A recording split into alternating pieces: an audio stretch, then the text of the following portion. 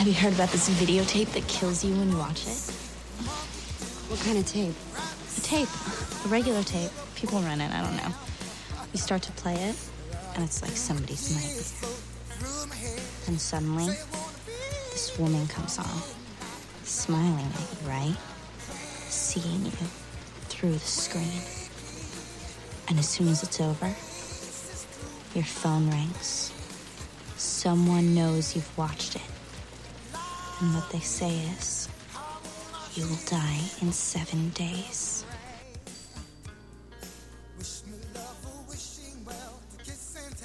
Welcome back, everybody, to the Cinemasters of the Universe podcast show. It's just officially in now, in the intro. I'm one of your co-hosts with the most, Ron Avis. And I don't know if you noticed, but I got a little bit of scratch in my throat today. So I'm just going to power through this bad boy because it's spooktacular. Volume 3, Episode 4. We're talking about The Ring from 2002. A little movie about a girl who discovers a magical well. And she wishes for her mom and dad to get back together again. And the well cast out a magical ring. And, wait a minute. I think I'm wrong. Is that the movie? I better bring in my co-host from the north. He needs to get this straightened out, okay? Please welcome Adam Peterson. 7 days. Oh, excuse me. I had a little something in my throat, too. 7 days. Lozenge. Oh, man. I had a little bit of fun there with the intro. Synopsis I like of the movie. I really, it's one of my favorite parts thus far because it is a total surprise for me. Is the intro to each of these? I really am enjoying that. You know, I'm sitting here and I'm thinking, ooh, what kind of song can I use? Like, what kind of song choice can I pick? And I started thinking about rings, and right away I landed on Johnny Cash. Ring of Fire. Yeah, good one. Oh, that'll be a fun song to come in on, really. But I thought, no, wait. People would see that coming. That's too easy. That's true. I'm going to go with Terrence Trent D'Arby's Wishing Well. We subverted the expectations, and that's the best part. You know, when I was a kid, we used the Terrence Trent D'Arby Wishing Well song as a test to see how lame you were. So, yeah, if you were with a group of, same-aged boys or girls, and you just go, wish me love, a wishing well. And if they just go, kiss and tell, Like, oh, you don't want to finish that line. You don't want to finish shame that them. line. But the sad truth is, that song's a banger, and I like it. It's a fantastic song. I secretly enjoyed that song. And I'm okay to come out with that right at this moment on the podcast. I'll be 100% honest. It's my ringtone. I knew it. Oh, no. So this is The Ring, and you are you picked this movie.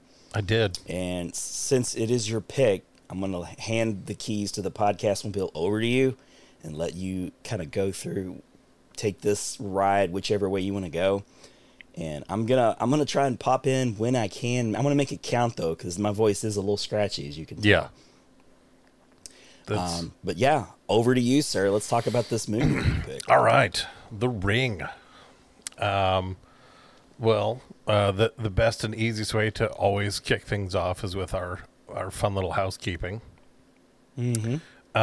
The Ring was released October 18th, 2002, so 20 years ago. It's a 20-year-old movie now, which always weirds me out.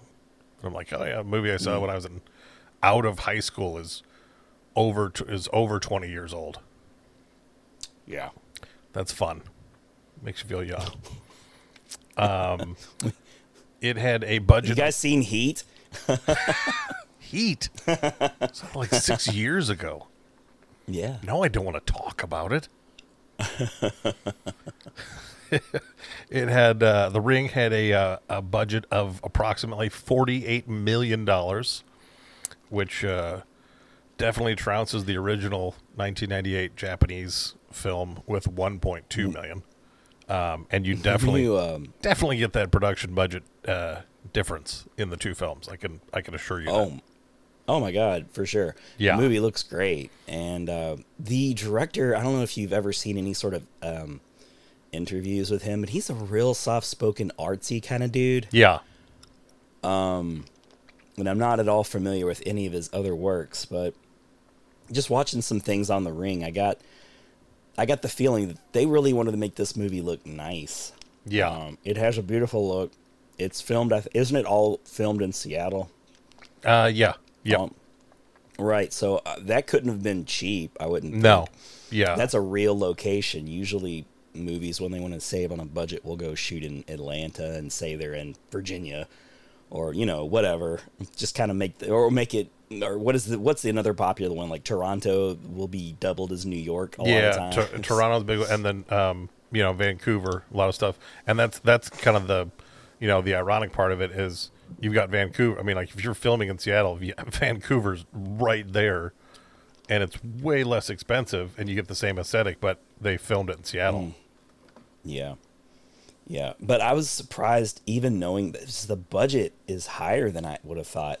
Yeah. Don't you think? I mean, that's who are they 50 giving million, it to? Especially because they intentionally, like when you watch it now, there's far more recognizable faces. Not a lot of them, but people that you're like, oh yeah, I recognize faces in this.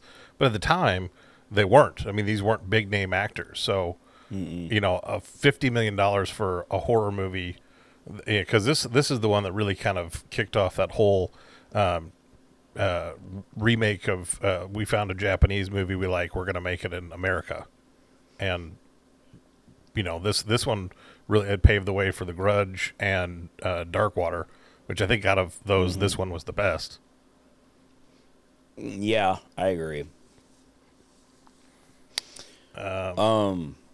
Yeah, the whole Japanese horror craze where you, like you said, you just find a movie that was already released in Japan and bring it over here, and there were just minor changes because the effects of the monster really never changed a whole lot.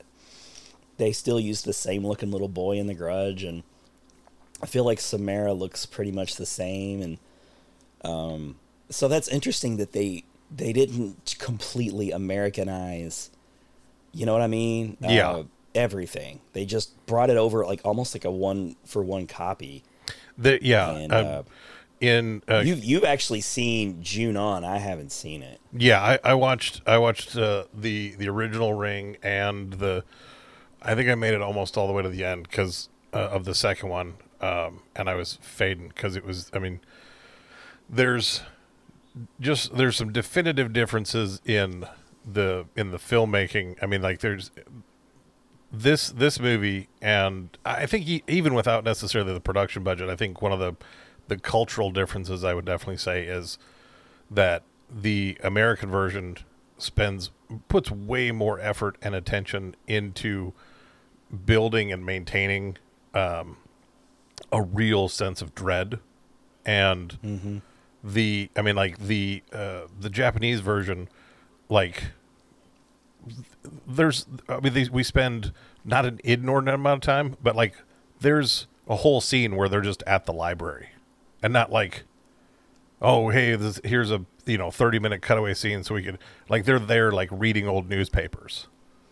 Yeah. And so it's when I was like, okay, the pacing on this is like I'm trying to stay focused and not just be on my phone, but I'm like, oh, like, I mean, there's not a lot of background music. It's really, you're just kind of sitting there watching two Japanese people flip through old newspapers. You're like, this is not interesting or scary or anything. Didn't you? I think you called it like, or you said it kind of resembled a student film.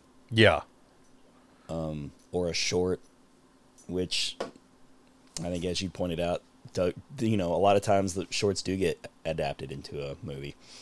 Yeah, and it happens. It's a good. I mean, because I know with The Ring 2, there was a short that they did that kind of it didn't encapsulate the entire film, but it really kind of it set the stage for it, and was a lot of the opening of The Ring 2 was based on the short that they did for it.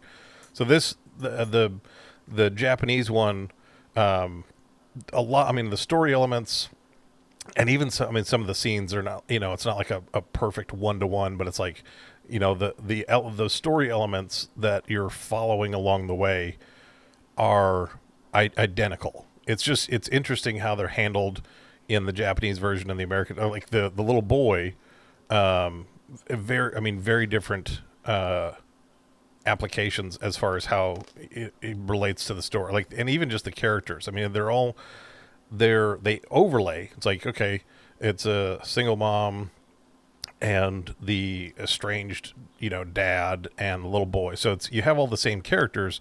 They just interact in very different ways. And the American version, it's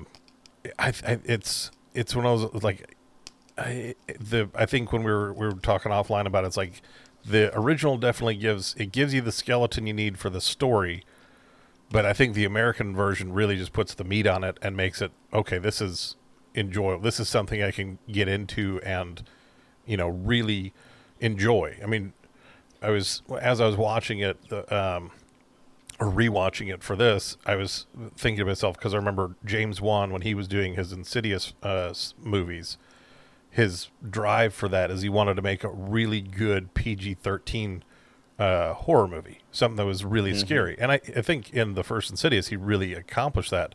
But I was like, going back to The Ring, which predates that, I'm like, The Ring, being a PG-13 horror movie, is legitimate. I mean, like, it's not like edge of your seat, like, oh my gosh, but it's like, it is scary.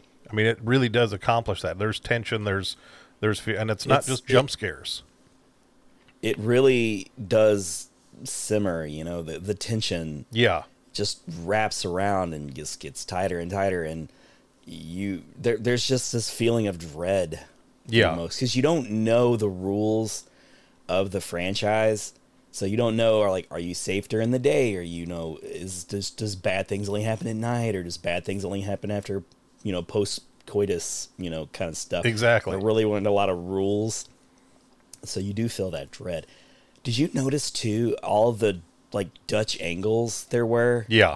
With this movie, it uses it a lot. Yeah. Anytime anyone's moving around, and it was very disorienting, and I feel like that has to be why. I think you wouldn't even notice it really if you were just taking it in the first one or first couple times. But if you're watching a movie critically, like I happen to be doing, I was just like, wow, another Dutch angle. Wow, another Dutch angle. Yeah. They're really pulling out some stops here. Well, and I like that the point, because in going back to it, one of those little elements that I picked up early on in it is, because I think anybody who's seen it, or really even if you're, just kind of generally aware of it, if it's one I was like, oh yeah, I remember that movie, but I never saw it. I think in general you have this idea that, okay, the girl's going to come out of the TV and get people.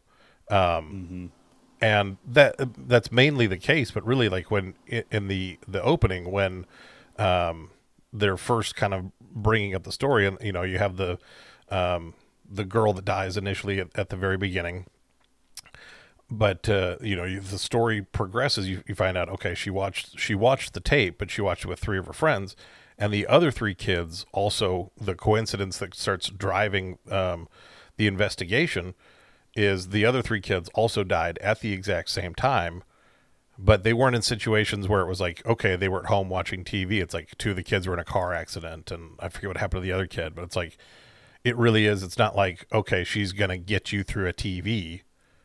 It's, that's kind of what they put forward as the narrative. That's how she, this tape, they connected to the tape. And so that's kind of the quote unquote lore of it. But there really is it isn't, okay, if you're not around a TV, you're going to be safe. If I'm just in the woods, or if I was in a room with no TV screens, I'm going to be safe. I'm going to be fine. It's like, no, she could still get you. no matter what. Yeah, she's very much like Freddy Krueger. Yeah. In that way, that's sort of her power. She can just enter your, like, consciousness or something. Yeah. She's there, but she's not really there. Kind of like a Freddy Krueger rule. The imagery of the girl that we see in the opening in the closet, just all tormented. Oh, yeah. It's when I saw that the first time, I was just one of those shivers down your spine sort of things, because they play. It's very good. I enjoy the slow, steady ascent, and then levels off, and things are eerie, but something bad hasn't happened, and then they just flash just a handful of frames of what the police found or whatever, how she was found in the closet, and it's a jump scare. Oh yeah, but it's an earned jump Yes, scare. You know, like definitely. jump scare. I talk about jump scares as if I don't like them at all. I do like them if they're used the right way. There's some of the greatest scares in cinema really are kind of just jump scares. Just you were manipulated perfectly. Yeah. And this movie's very good at manipulating you and then hitting you with these kind of gruesome images, and even images that aren't necessarily gruesome, just unnerving. Like the videotape itself, Yeah. it's like a Trent Reznor video or something. It's really weird. And I don't know how else to describe it other than that. It's like existential crisis on tape. And but all of these disparate images actually mean things. Yeah.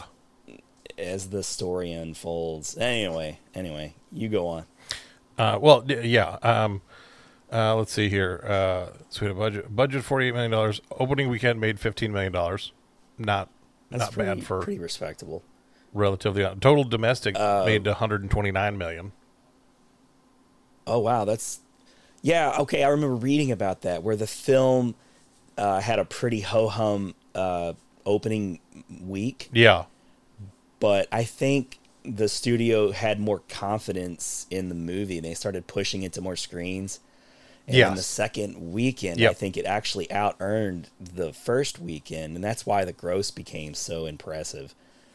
So, and one of the things that was really, because they did this with the first one, I think they did it with the Ring 2 as well. But one of the things they did it with Paranormal Activity as well. Like they just kind of put it out there in a few screens, and then the word of mouth was so good, and they felt confident enough to.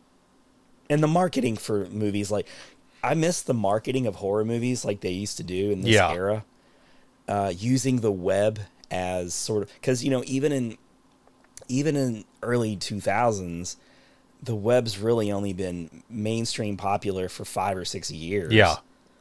Which is really new still. And it seems like right around that time, they just found a good, like, what do you use the internet for? It's just chat rooms. And then they started using it for these like fake or faux informational pages. And a lot of my favorite horror movies have this sort of utility, like they just work in this tool that's never been used before, no one's ever seen. Part of it is the hidden camera footage era, you know, and then there's the website. You can fool a lot of people. And I don't know if the Ring had a really cool, I bet it did. I'm sure it had a real moody music and playing in the background or something if you went to it. And there'd be like, I can just picture like the ring, that real cool imagery. It's a ring, but you're looking up from the bottom of the well, seeing that ring of light. Such a, man, that really pays off. Well, and one of the things, like showing up. One of the things that they did as far with more of like a guerrilla marketing with this movie, and they did it again with the second one, but I think it worked a lot better with the first one, is they had actual tapes, VHS tapes with the what's on the VHS tape in the movie. They had that, and it would play, and you just kind of like, they'd leave them out at like a concert or, some big outdoor thing, and people would take them. In a similar fashion to the movie, where it's like the idea was that word of mouth, where it's like, okay, there's actual tapes out there. and you'd watch the video, and it's the same thing that's in the movie, and then it would at the end it would give you a web address to go to. And I think to the point you're making, one of the things about that, I mean, first of all, for a movie fan, that's such a fun, cool, extra way to advertise. I mean, everybody puts out a trailer. Yeah. People can put out good trailers, people can put out bad trailers. Too much information, too little information, whatever it is, like that's the standard. So everybody's going to do that. So when you go that extra mile and you have that addition of we made a website, or we integrated part of the content of the movie into this secondary experience you can have before you've even gone to the movie. Oh, let me go check out this website, and it pulls you in. Plus, I think, I mean, just logically, I'm going over this, I'm like, okay, in that day and age when the internet is still this kind of emerging tool for things like this, it's going to give you a good idea of, being able to see that traffic. Like, okay, how many people are finding this? How is watching that kind of that web expand of, okay, we're seeing people in these markets, and now it's spreading, and being able to see some of that excitement building for the final product. That's just cool. I like that. Yeah, and all that stuff started then. And here we are 20 some odd years later. And I don't understand how, when I hear movies talked about in terms of budget, like how much a movie costs to make, and you would do the whole, if it cost X, then it's X plus X equals your actual, Yeah. You just kind of take the same as the budget in marketing. That's marketing side, which I hate. I don't like that moving kind of ship. You know what I mean? Yeah. Because how much you could market all into MTV, and it would seem that there's this huge marketing blitz, but in reality, MTV would be cheap. So even though you thought it to be this huge marketing blitz that must have cost a ton of money, in reality, it could have been like a fourth of what it would cost to run much smaller ads on the big networks. But I don't understand how, you would imagine those costs would have been reduced greatly with all of the advertising done via online and just like embedded into social media, right? I mean, like, they're just everywhere. You'd think that they would. I mean, it's like with over the last couple of years, I know. I mean, and we've talked about it a couple times on the podcast, just the phenomenon of TikTok.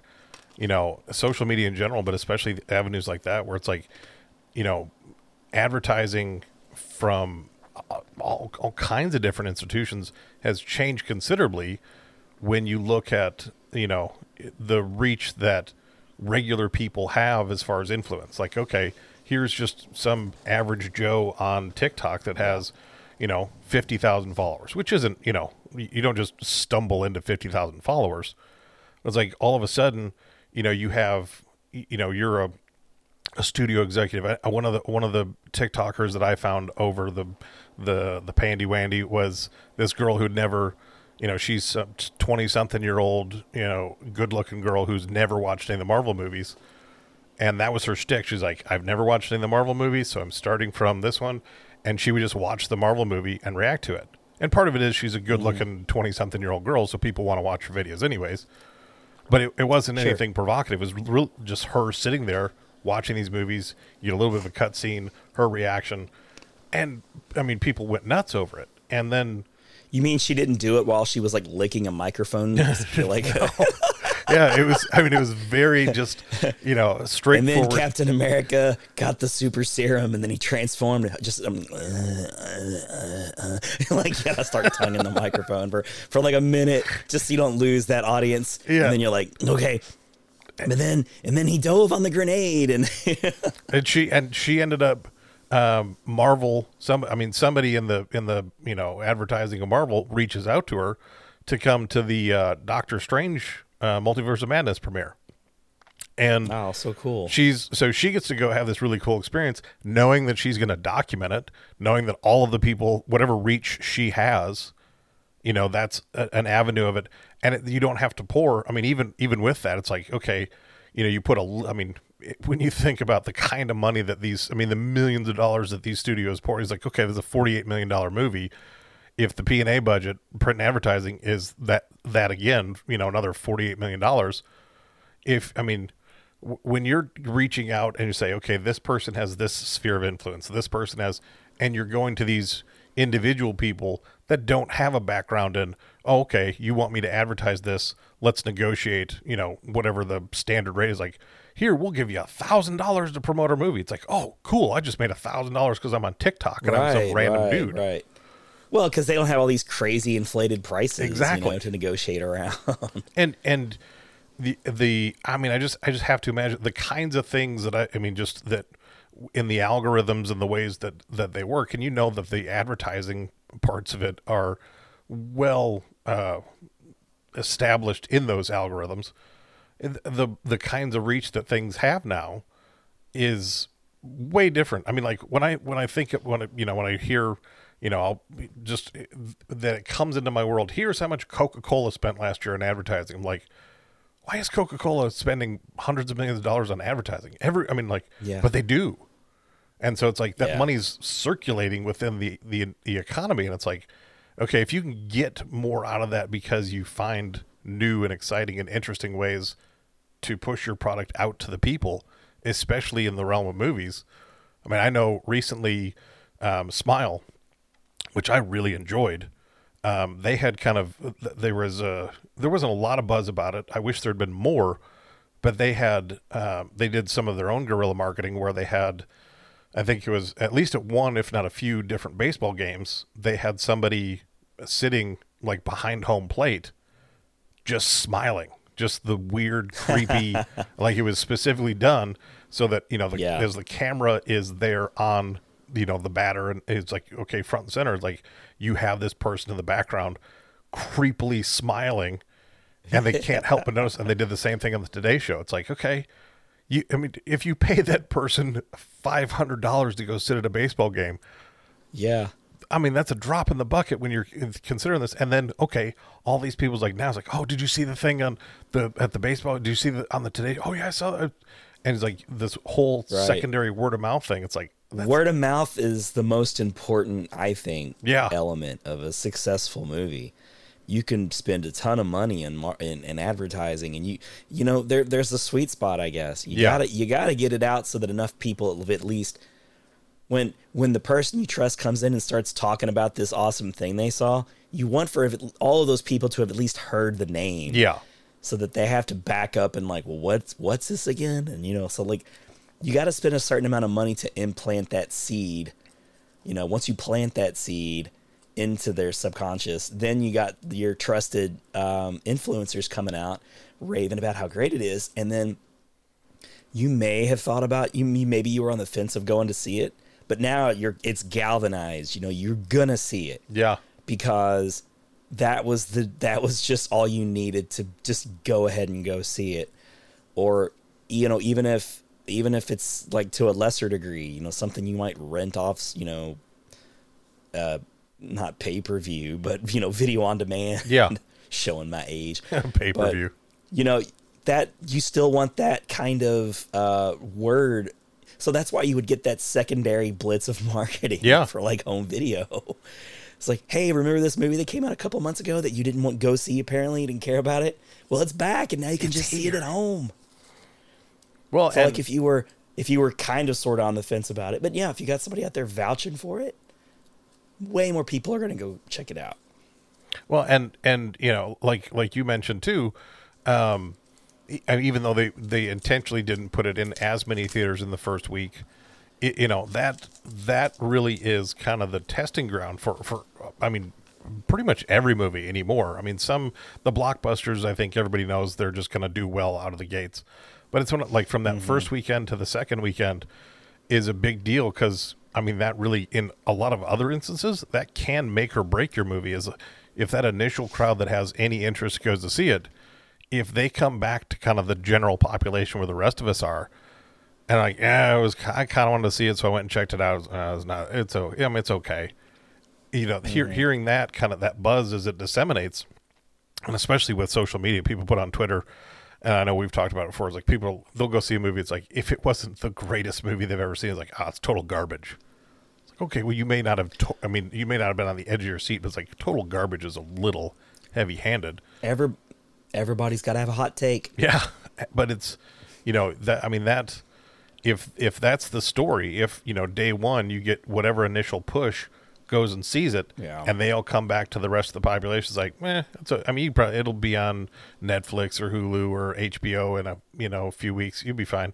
The climate we have now, that's enough for people to say, all right, I'll wait, and your movie tanks, or people go see it, like, oh man, you got to see this. It's amazing. You have to go see this movie, and you get that push. Nope had that kind of buzz for me. Like people in my trusted ring of social media that I follow, everyone was just excited about it, and it had nothing but good things to say. And we're kind of just ready to let, just in case it wasn't a hit with critics. I noticed this too with Black Adam. The Rock's out there showing off all this like positive press for his movie, and then you see like the Rotten Tomato score, and it's like very low. Yeah. So the prevailing opinion of critics, at least, is this movie is just another Dwayne Johnson thing that wasn't. We expected more. We got like kind of the bare minimum Rock experience, which is never bad, but we didn't get the elevated experience we'd hoped. But if you go and look at audience scores, they're really high because they just want to get out there and signal to fellow Rock fans, like, hey, if you like The Rock, don't let that be a detriment. Like, don't say like, well, it's no good because it's a Rock movie. We're like, well, that you can't review a movie that way. Well, and or nobody would ever go see Sandra Bullock movies. Well, and I think when you think about that too, it's just kind of funny to think like, okay, in the pantheon of Arnold Schwarzenegger movies, there's a couple here or there, like, okay, Twins isn't exactly the norm for him. But it's like, when you look at his full body of work, it's like, are you really going to say every Arnold Schwarzenegger movie is a completely independent experience? No. It's a lot of the same stuff over and over and over. And that's the same for a lot of guys like that. And not just action movies. A lot of comedy movies. Like, until Jim Carrey got weird, it's like every Jim Carrey movie is him being Jim Carrey. And that's what people like to go see. So it's like, okay, if you like going to, there's the Rock is a very likable guy, and his movies are really entertaining most of the time. Yeah. It's like they don't have to be like, and he's the biggest hustler in the game. He's constantly out advertising. Hard. Yeah, just watching and following him on Instagram, it's incredible. The dude really pushes, and his fans recognize that. And I know the movie, man, we're getting far off topic. I think the movie debuted well, but I really felt so many people wishing and hoping that the people wouldn't go see it. I swear to God, I just felt that way about this movie and its buzz leading up. And it did okay, it's between 60 and 70 million or something, right? Yeah. That's certainly respectable for an origin story movie. So, I don't know. And I've heard about the teaser. I don't know if it's true, but I think it is. It sets up something very exciting for the future, so. Anyway, back to The Ring. Well, no, that's a good transition because we have barely talked about this movie at all, and it's been like 30 minutes. Well, we've gone down some avenues, but that's a good transition because IMDb has this movie at a 7.1, which I think is a fair rating. I think it's worth a 7.1. Yeah. Rotten Tomatoes, and this really did kind of surprise me, honestly. The Rotten Tomatoes on it, critic score is 71%, audience score is 48. I really didn't think. Oh wow! Yeah, I really didn't think that was the case. I thought this was one of those recently too. Like we were talking about a movie that you just assumed fans would boost it, Yeah, but it didn't. It's like what?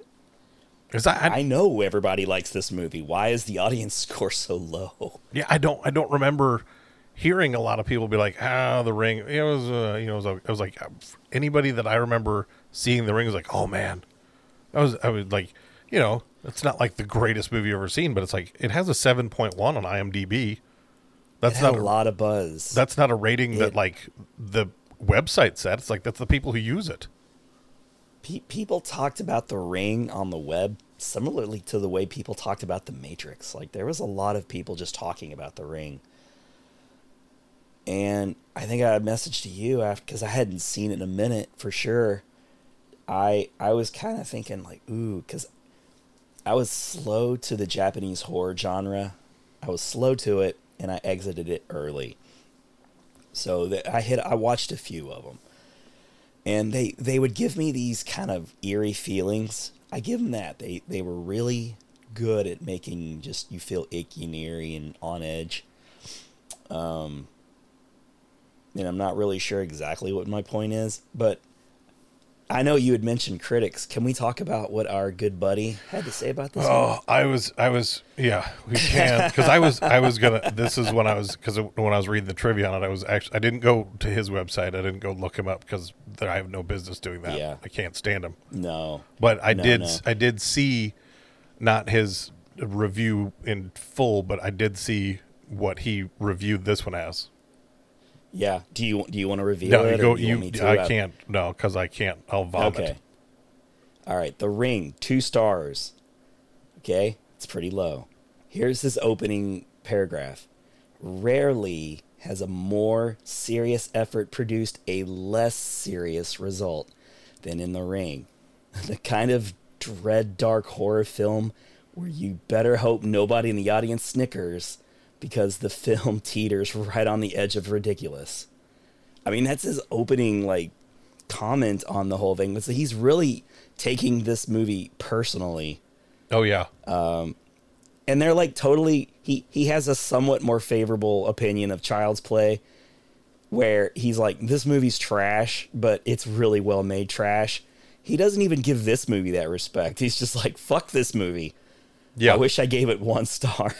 Yeah, he is just, because, and the thing that I read about it was, I don't think it was just Siskel, because I think it's hit his peers, but it's like other respected critics were like, dude, are you really giving this 2 out of 4 stars? Like, this is a good movie.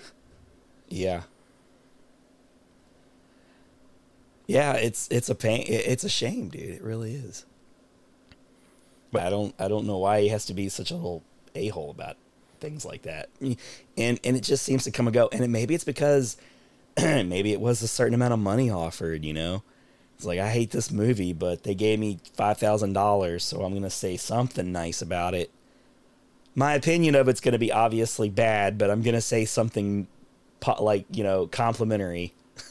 Yeah, and I think that's, like, this is why I like to bring up Babe Pig in the City, because he gave it 4 stars. Because it's just one of those things, like, I feel like for the two of us, it's one of those things, like, every now and then I think we'll come across a movie, like, you know, like, oh, I went and saw this. It was like, you know, you really like it, and I'll be like, was it okay? You're like, oh.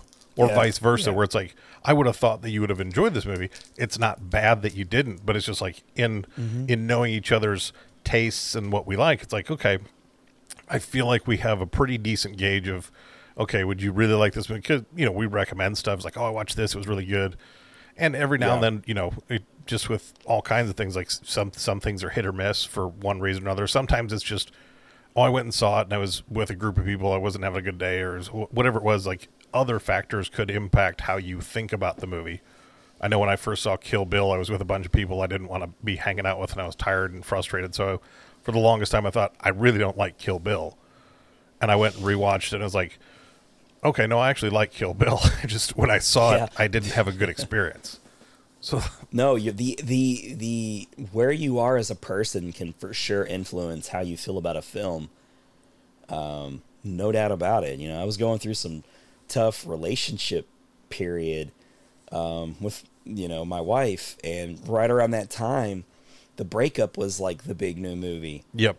And everybody was like, oh, we love, you know, Jennifer Aniston, and we love oh gosh, why can't I think of his name? The big guy. Vince Vaughn. It was on the tip of my brain. Thank you. And they were like dating in real life. So it's like, everybody's got to see this movie. And the whole time I'm watching it, I'm just watching these people. in a marital relationship and they're just sniping each other. And I was like, I'm getting like flop sweats watching this thing with my wife. It's like I just hated it. And I've never wanted to watch that movie ever. Just, you know, and I'm in a better place now, but, you know, I just would have those negative, you know, feelings right off the bat. Man, I don't know. Maybe I should give it a watch. Well, no, It might be funny now. No, I remember going to see that movie thinking it's going to be a fun I mean, like, okay, Jennifer Aniston at the time is in all of the romantic comedies, so that was just a staple. And then Vince Vaughn. It's like, okay, I like Vince Vaughn, and he was kind of in his prime too. I still like Vince Vaughn now, but he was definitely in his prime when The Breakup came out. But I just remember, I remember the same kind of situation. Go to see that movie on a date night.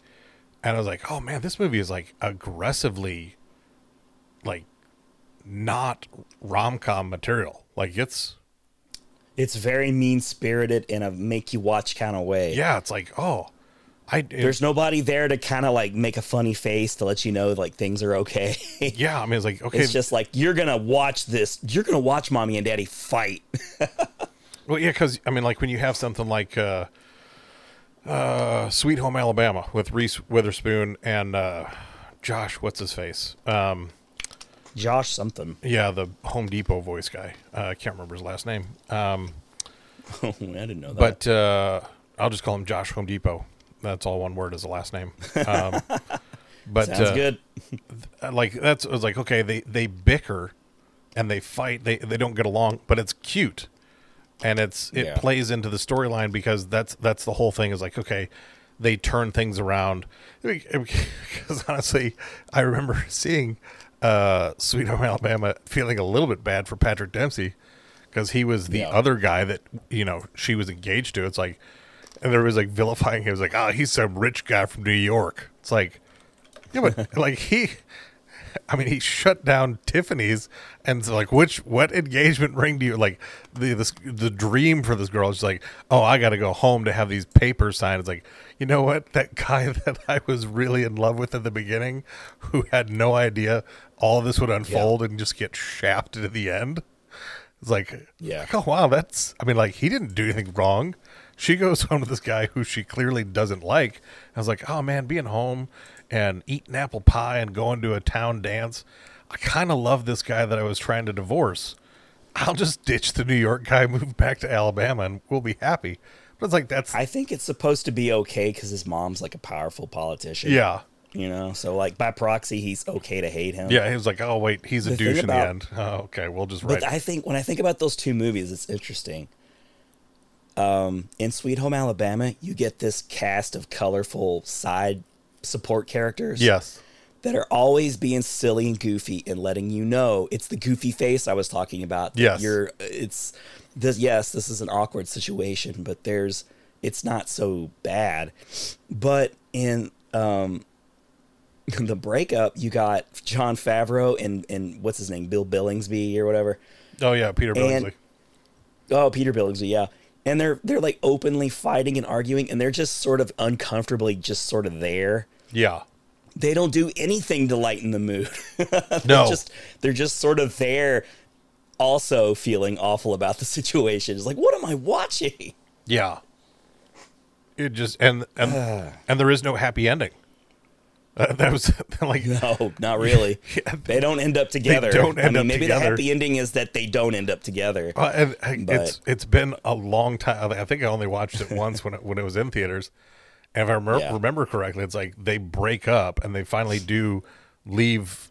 You know, they split because that was the whole thing. It was like, we're not going to split. They run into each other at the end of the movie on the street after they had already been broken up for some time. Yeah. You know, past enough time has passed to where they've sort of healed past, you know, they're kind of picking up the pieces. Yeah. And are decent human beings again. And there's a flash of chemistry again because they're not being weighed down by each other. Yeah. So, I mean, I say the happy ending is that they got divorced and both people became good human beings again. I mean, that is, I mean, if there is anything to pick apart from the rubble, say, I think this aspect might be happy. It's like, okay, they at least don't hate their lives anymore because they're not together. Right. But it's like, in a rom-com, you're like, oh, okay. You know, there's like, one of those formulas is something happens and they split up, but magic happens and they come back together and happily ever after. It's like, nope. Well, think about if you're like in that position where you're ready to break up with someone you've loved for a long time, but things just aren't good anymore. Yeah. And you go see a movie like Sweet Home Alabama where, they end up together in the end and they have a happy ending. And then now you're kind of like forced to think, oh, well, I guess I'm supposed to stick it out because sometime in the end we'll be happy again. But in the breakup, they're just like, no, just fucking end it. You'll be so much happier again. This movie's for you, people who got divorces. This is to let you know that no, this is the end. You don't have to be with that bitch or that asshole anymore. Yep, that's it. Just go watch another movie now and be happy. I really didn't think of it that way until just now, so it's a good movie. Yes, we triumphed. It's for all those divorcees. We feel good. We've redeemed not feel like the shit breakup because they didn't wait it out for that magic moment. And then they're like 80 and 79 and just like, I fucking hate you. I want you to die so bad.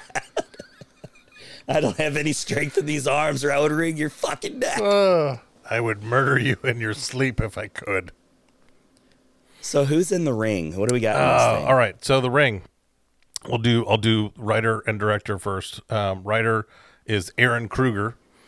And it's funny because I was going through, okay, what else did he do? He's like, he did Scream 3 and Reindeer Games. And he did The Ring. But then he did The Ring 2. And I was like, okay, these are not great. I was like, then he did Skeleton Key. The trajectory of that career has no line. Yeah. It's just... He did Skeleton Key, which I liked, just recently picked up. Oh, yeah. Good movie. He did Transformers 2 through 4. He wrote those. So, I mean, kind of a sliding scale of to but God, if you had led with that, I would have been like, I don't want to hear anything more about this guy. This guy's clearly a hack. He's no good at anything. Here's the really funny part. It's like, so there's all those early on in his career. And not that this one is some Paramount, but it's like he wrote Dumbo, the live action Dumbo, which I really enjoyed. Yeah. And then he did Top Gun Maverick. So I'm like, oh, wow. Wait, what? What a weird career. How did you... What? How are you suddenly like Tom Cruise's main man? When did you get good? You just had I got to get all the crappy films out first. Here, let me write Reindeer Games real quick so I can get Maverick in. Tom Cruise is a huge The Ring fan. I don't know. This is huge.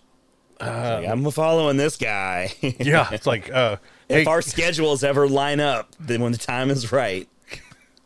I want to do a Top Gun remake. Can we get the guy who did Reindeer Games? Is he available? Yeah. Skeleton Key was very good. But then director Gore Verbinski, and honestly, I thought he had a larger catalog of films that he had done. I've just, in feeling, I was like, I feel like I've seen that name a lot, but really... I mean, he has a few things, but his big thing outside of this was he did the first 3 Pirates of the Caribbean movies. Oh, well, that's huge. That's burying the lead a little bit. I mean, those are much bigger than The Ring. Those are 3 big movies. I just thought he had a lot more in his catalog. He did Rango and The Lone Ranger and Weatherman, but like those are like after the Pirates movies. Like that's. And Lone Ranger is by no means like some treasured classic. Didn't do well at all. But it's actually a pretty fun movie. People really hated on that movie for some reason. Now, if you think about it, your 2 stars are horrible. Like, ugh, like I don't want to have anything to do with it. Yeah. It's like, it's Armie Hammer and fucking Johnny Depp. Blech. But for a minute, that would have been a great thing. Yeah. A Bruckheimer movie. Starring Johnny Depp, who just was the golden boy at that time. That was like a big miss for him. But it wasn't terrible. Like I was like, whoa, that was just a fucking Lone Ranger movie. Admittedly, I never saw it. It was fine. There's some pretty good stunts in there. I enjoyed The Weatherman with Nick Cage. I thought that was a Yeah, that wasn't bad. it wasn't That great, bad. but it was like, oh, That's bad. okay. That's when like Nick Cage was having his sort of I'm a dad in every movie kind Yeah. of like He'd be like, okay, point of his career. I did the one where he blow up a bunch of stuff. Now let me be melodramatic. It's like, okay. Yeah. Oh, He was God, kind I'm of- gonna bathe in that. He was kind of back and forth in that for a little Ever while. since that movie with Meg Ryan, I just saw those goopy eyes for like every damn movie. It's like, oh my God, here we go again. God damn it. Damn you. What was that song? the Goo Goo Dolls song. Oh, Because I remember actually I went to see that movie and thought it was good. Like I genuinely enjoyed it. Bit melodramatic. yes. But when that damn song was on the radio every Was it every Iris? hour Was that of it? every day, Iris, yeah, Yeah. and then for some reason, just being associated to I- Goo Goo Dolls, my brain just told me that all of this is shit by Yeah. association. I just don't want to watch this anymore. Yeah, that's a no for me, God. dog. It's a no for me, dog, big time. So that brings us to the cast, which, like I said, they intentionally went with what they call. I mean, they didn't want to hire a big name, and Yeah, that was big for the director. He feels, and this is the same way I feel about like when superheroes are cast. I don't like thinking about this big star playing a superhero because they're both kind of equally famous, and it's weird. It plays tricks on your brain. And if you've got Tom Hanks in a horror movie, you're like, well, surely to God, Tom Hanks is going to be fine, right? yeah. Or I mean, like if you're gonna recast, like, well, with the X-Men, like if you're gonna recast Wolverine and you decided on Daniel Radcliffe, like, Yeah, Jason was right. I just wanted to tuck that one in there. I was like, let me see if I can kind of wedge this in real quick. Dude, we're going to eat so much crow. We're going to invite him on and just apologize. He's not going to have any idea that we were bagging on him for so long behind his back. What we need to do is we need to wait until as soon as we get the news that the Wolverine role has officially been cast and it's Daniel Radcliffe, we're just gonna have We got to have him on the show, man. Yeah. We get whoever is cast, because it's not going to be Danny Radcliffe. No, it's not. It's whoever it ends up being. We're going to have to like talk to him about his firm belief in Daniel Radcliffe. And he's like, look how ripped he was in that Weird Al Yankovic trailer. I'm like, okay, look, I understand that Wolverine was like a stocky little dude, and Radcliffe is that for sure.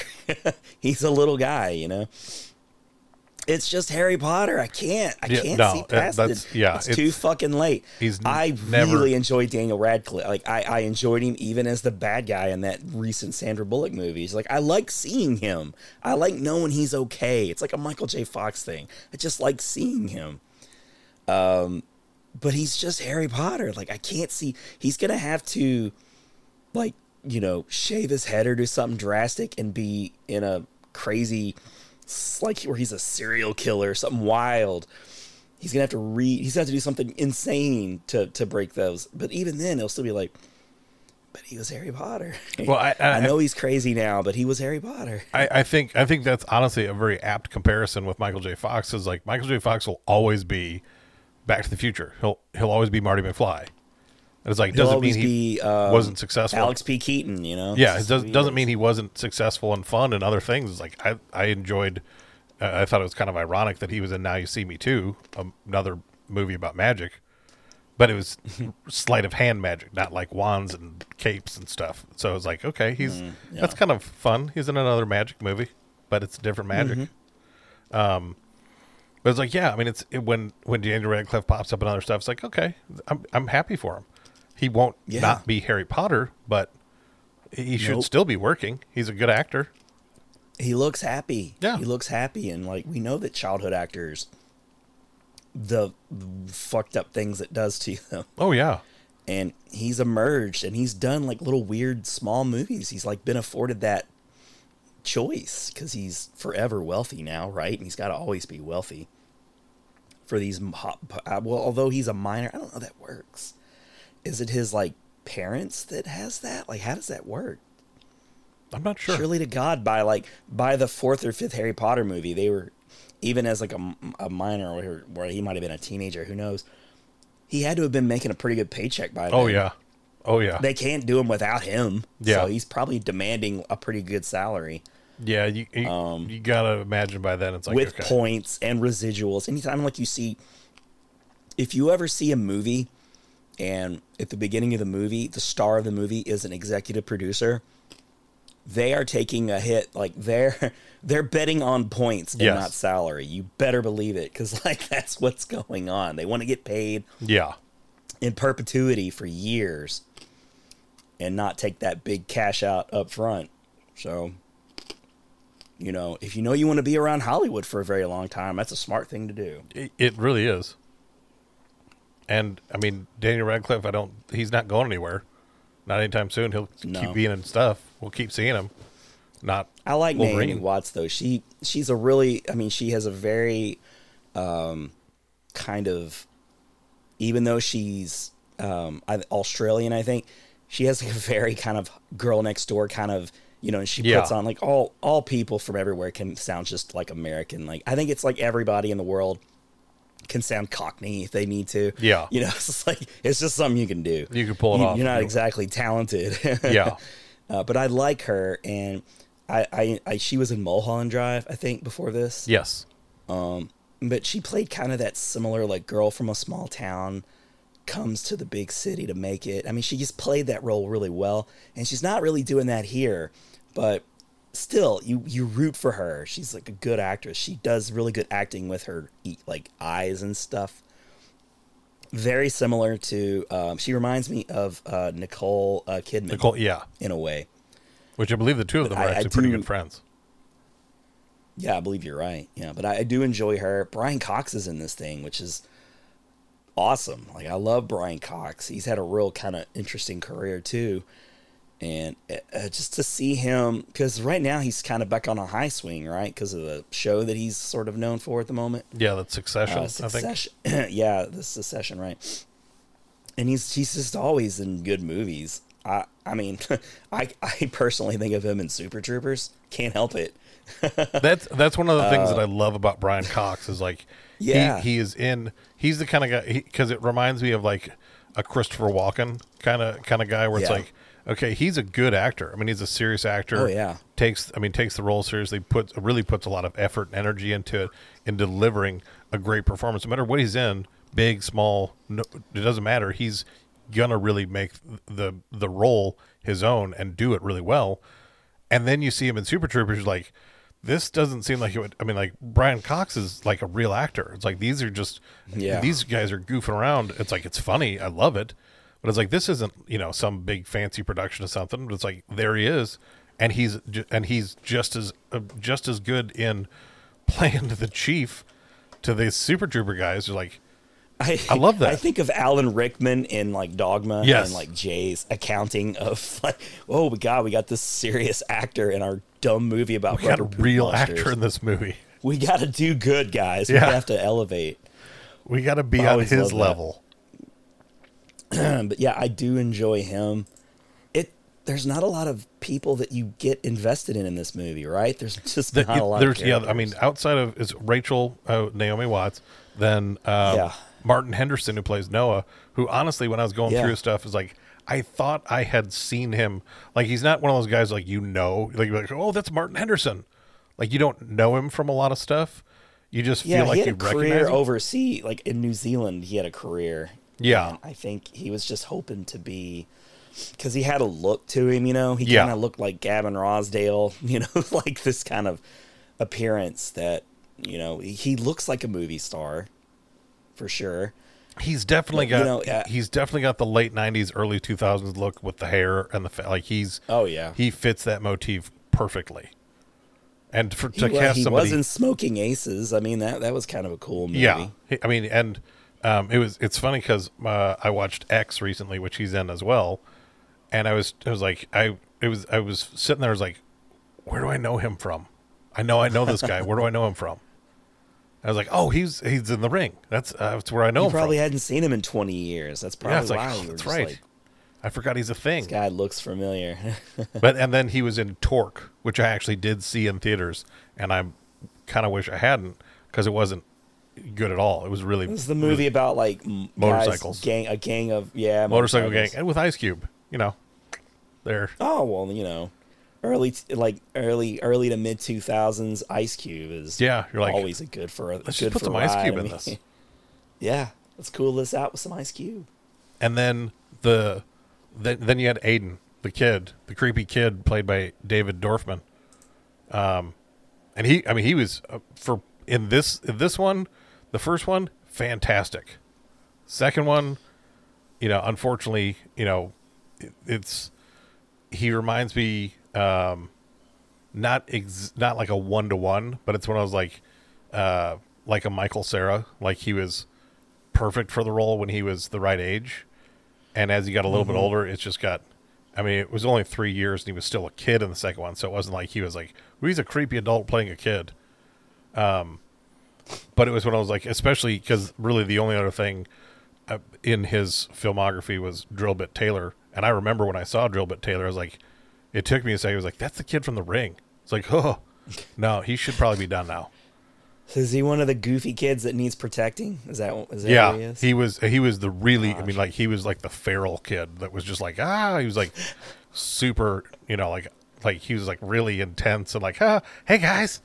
They're like, oh no. God. I thought he was pretty good in this in the ways of child acting. He's like kind of like on and off. There's scenes where he's actually really good.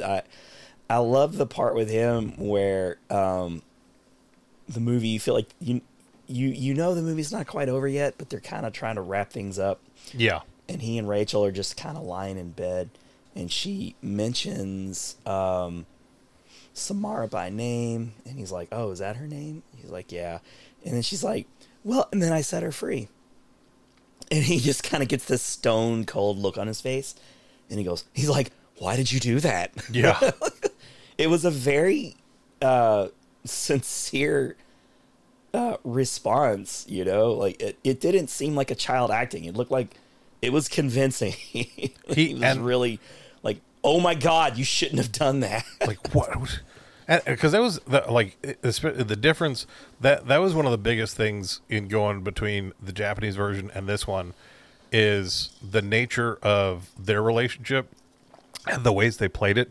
Because in the Japanese one, it's like she's a single mom with a little boy. She's a news reporter. I think for TV, not a journalist. And really and truly, it's like she ditches him more often than not, but it's like they have more of a cohesive relationship in the Japanese one. And this one, they kind of focus in on how the roles are almost inverted to where he's like the responsible, disciplined, mature one, and she's kind of this flake. And so he has this air about him in addition to being a little bit creepy at times, where he's just kind of like this ho-hum, like he's some 50-year-old, mid-level guy. He doesn't look like he doesn't really look like a child in the eyes. Yeah, he's kind of got this. It's not like he's wearing a little suit. I mean, he wears the suit in a scene at a funeral. Yeah. But like in my mind's eye, like he just wears that suit everywhere because he's that little kid that wears a suit everywhere he goes. And he's got the umbrella. Like that was funny because the umbrella scene is in the Japanese one almost exactly the same, where it's like he's walking with the umbrella and it has kind of like that shot where he reveals his face and he's looking up at his estranged father. It's like, and he just kind of goes about his business. But David Dorfman plays it so much better to where it's like he like acknowledges Noah and he's like, okay, and just goes like, I'm just not impressed with you. It's not a disdain. He's not like angry at him because like you should be my dad. He's just like, you're just a guy. He's just like, oh, it's you. Yeah, and even the way that he throughout the entire movie, and even into the second one, because they address it in the second one, how he calls his mom Rachel. It's just like this more formal relationship. Like, yes, technically you're my caretaker, on paper, but we both know. And even in that scene you were talking about, where he's putting on his tie and the suit, it was like Rachel's running around like, "Hey, have you seen my black dress?" And it was funny. It's like, Why would you ask your child that? Have you seen my This little dress? kid shouldn't be holding you together right now. Yeah, it's like, why would your child know? Like, would he have done the wash? Would he have taken it to the dry cleaners? It was like, there's no circumstance by which he should know where your dress is. But oddly enough, he's already gotten He's like, it. oh, damn it. I was supposed to pick it up from the cleaners on my way home from school, but I was picking up dinner and I completely forgot I spaced. I'll get back on my bike and pedal down to the dry cleaners. I'll run out and get it. We I'll need fix eggs this. anyways. I'll fix this, Rachel. It's going to be okay. Shh. It's gonna be okay. You're fine. I get it. I personally couldn't. I had to pull up IMDb with this kid because I couldn't be sure that he wasn't just Dewey from Malcolm in the Middle. He has that look to him. Yes. But he's not. I did look. But yeah, that's like, I love, I thought the way that they presented it, the story, I mean, it felt like it unfolded in a somewhat natural progression in an investigative kind of way. And I think that's one of the things, like when I was watching the Japanese one, it was like from the onset, even the Rachel character, she was doing a story on this tape that's supposed to, like the whole thing is like, oh, she's already, like, she doesn't find out about it. And like, It's already on her radar. yeah. So it was this one. I was like, okay, you have the opening scene with the two girls and they're talking, have you heard about the tape? And I really like that opening scene. It's a very effective opening scene. It's a great way to present things and to really bring you into the story in a fun way, in a fun, creepy way. It reminds me a lot of the opening to Scream. It just Yeah. kind of gets you. Yep. It's a character that's not going to be important to the rest of the movie. Like, she's not the final girl. No. She plays a role because they have the whole like funeral scene or whatever, and she talks to her friends like she's doing the whole investigative thing, like, hey, can I have a cigarette? Hey, what do you know about this tape? Because that's kind of how she goes from one spot to the next. She's just following clues and leads, and man, I just can't believe why she would pop that tape in. She finds the tape. You'd think that would be enough. She has to watch the tape. To hate that, like, why? But it's so cruel the way that the girls, because her story was they were popping in a tape that was supposed to be a recorded game. Yeah. Why would there be like that? Was that a lie or was it real?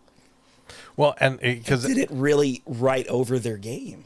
The thing that's really interesting about it when you think of, like, especially as they're going through that tape, as Rachel's watching it, Noah's watching it, it's like, okay, there are things about this tape that are specific to the Morgans and Samara, but then there's parts of this tape that are very specific to Rachel's actual journey, like where the horse, which that whole scene with the horse and the boat, that was just a week. Like, rewatching, I was like, I know that this is a part of this, but like this whole thing is just weird, like, because it felt like a very forced scene where she's like, okay, clearly you're agitating this horse, but you're not leaving. Like, you're like, oh no, no. Like, yeah, that was really weird. Yeah, I don't know why. I mean, I guess if you're in the moment, you feel like maybe you disturbed the horse. It's your responsibility to try to do something about it. It was just, but it's like when the horse finally it breaks free and it jumps off the boat and gets ground up in the propellers of the boat, like that's. It wasn't just a boat; it was like a gigantic ferry. Yeah, the ferry. So it's like, it chops up this horse, and the water turns blood red. It was like that in a PG-13 kind of way. Yeah, that image is on the tape, so it's like clearly that's very specific to Rachel's personal journey in finding out this backstory. Maybe that's how the tape works. Maybe there are static placeholders of everybody gets this information, but unique to your viewing experience. That would be that's I like that. That would be really because if you think about it, you never see anyone else watch the tape That's true. in front of her. So it's very possible that those could just be ESP moments of things that are going to be happening to them on their journey to their demise. I don't know. I like to think of it that way. I like that. I like that because even when Noah watches it, that's when she steps out on the balcony and she sees all the other people. And so it's like, yeah, nobody. And when Aiden watches it, you know, she catches him at the very end. So it's like, yeah, I like that. I like that theory. It'll plug a hole enough where you can more enjoy the movie.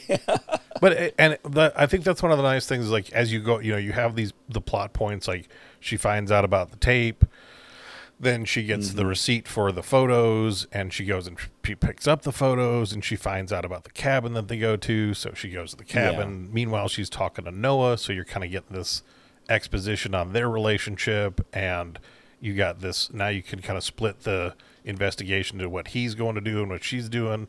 So you got these two different plot lines going, and they're interweaving, and you know they're okay. She's at the cabin, and it was interesting. There was a whole. I mean, there were other plot points to this that they edited out. Originally, Chris Cooper was going to be in the film. They shot scenes. It was supposed to be a bookend. He was supposed to be at the very beginning and at the very end. Where he played like a murderer, rapist, just a bad guy, and he comes to Rachel trying to convince her that he's reformed, and so he's introduced early on in the film, just right at the very beginning, as this, and she's like, no, she totally sees through his crap and how he because he wants her to kind of help clear his name in the court of public opinion, and then at the end, when you know you get to that point where like, okay, we need to make a copy of the tape. Who we're going to give it to? That's the bookend. Is the creepy twist ending is she's delivering the tape to him. So it's like, okay, that's the kind of the just desserts for this bad guy. He's going to go watch this tape, and you know but they cut that out because audiences found it to be confusing. They didn't understand what was going on. Well, this movie, I was like curious, like how long is this? It's almost 2 hours long. Yeah. They might have just cut that out because I think that sounds cool.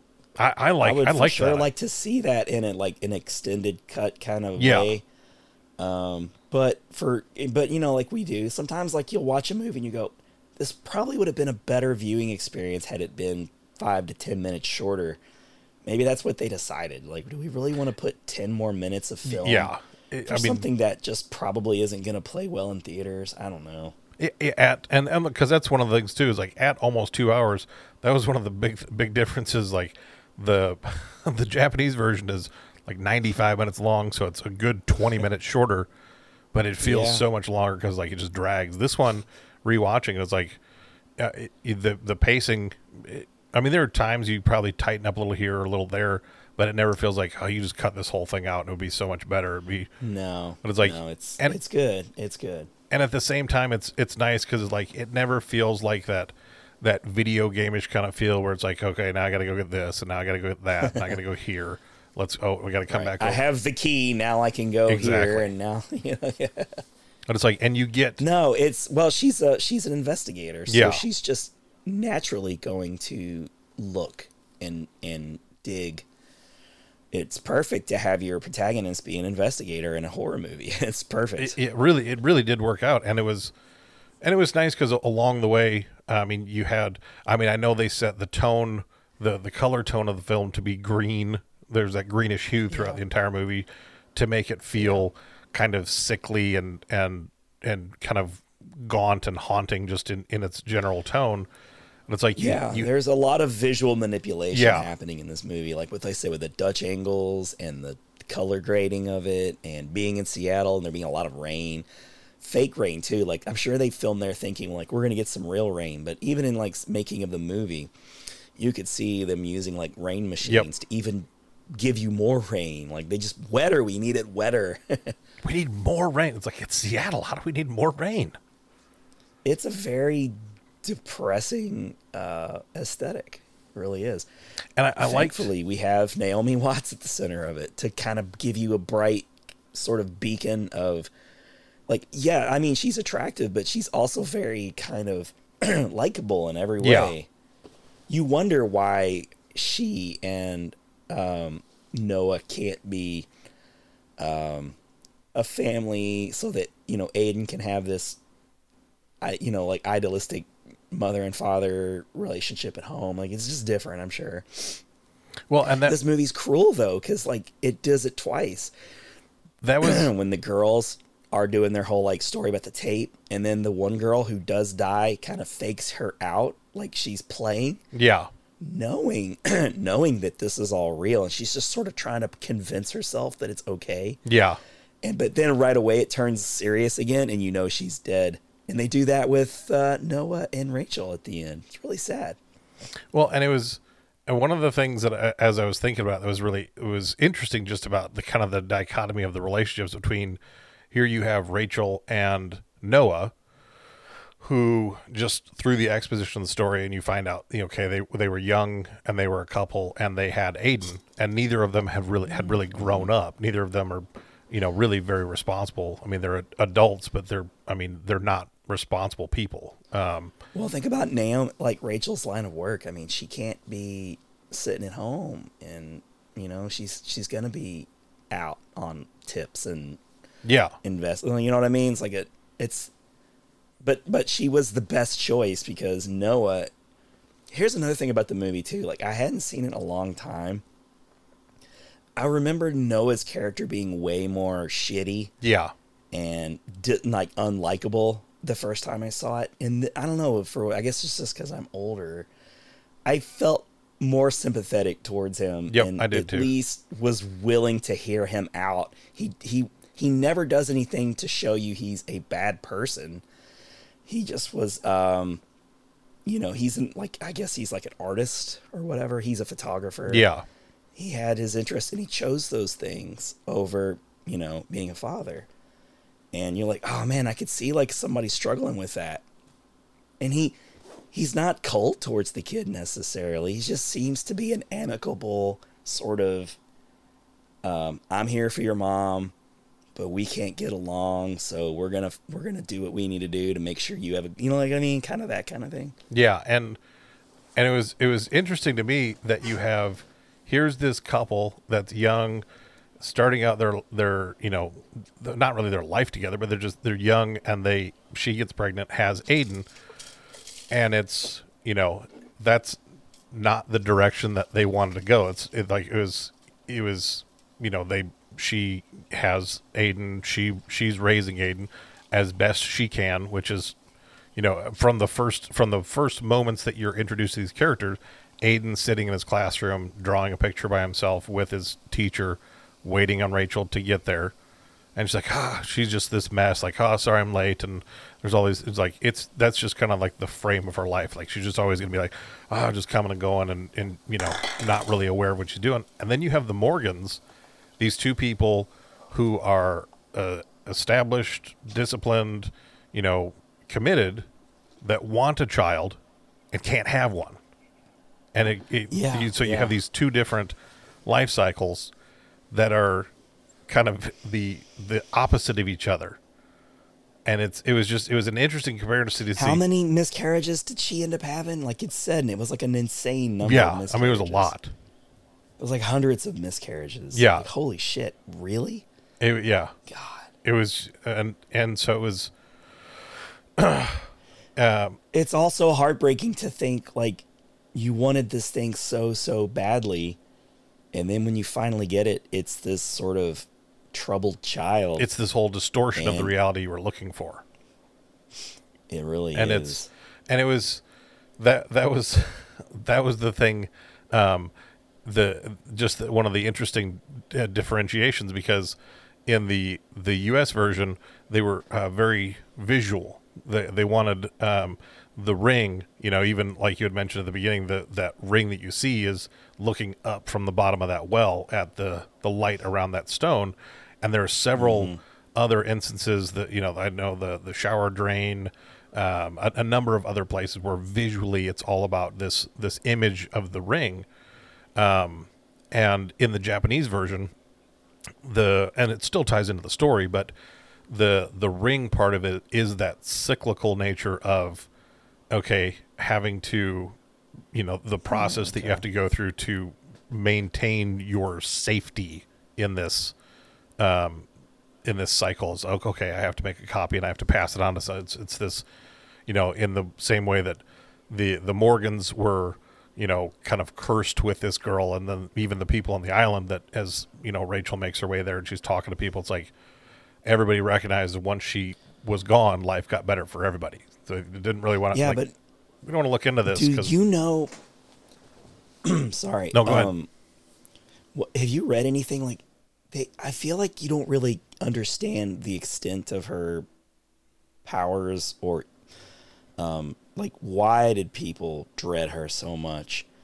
The horses got sick or something, right? I mean, is that really all she did other than not really sleep too? Like, she's always awake. Yeah. What did she do that was so terrible to not only her parents and in the that immediate household, but also like the whole town has this sort. And I know small communities, they know each other, and that's a thing. But do you know of anything that she did, really? They go, I mean, in The Ring 2, they go a little bit more into the backstory of Samara and Evelyn, who's her mom. In The Ring 2 is played by Sissy Spacek. Oh, nice. That's nice. And yeah, and so the lore is supposed to be that Evelyn, because Rachel goes to visit her in a mental institution. I think I want to say she's there of her own volition. No.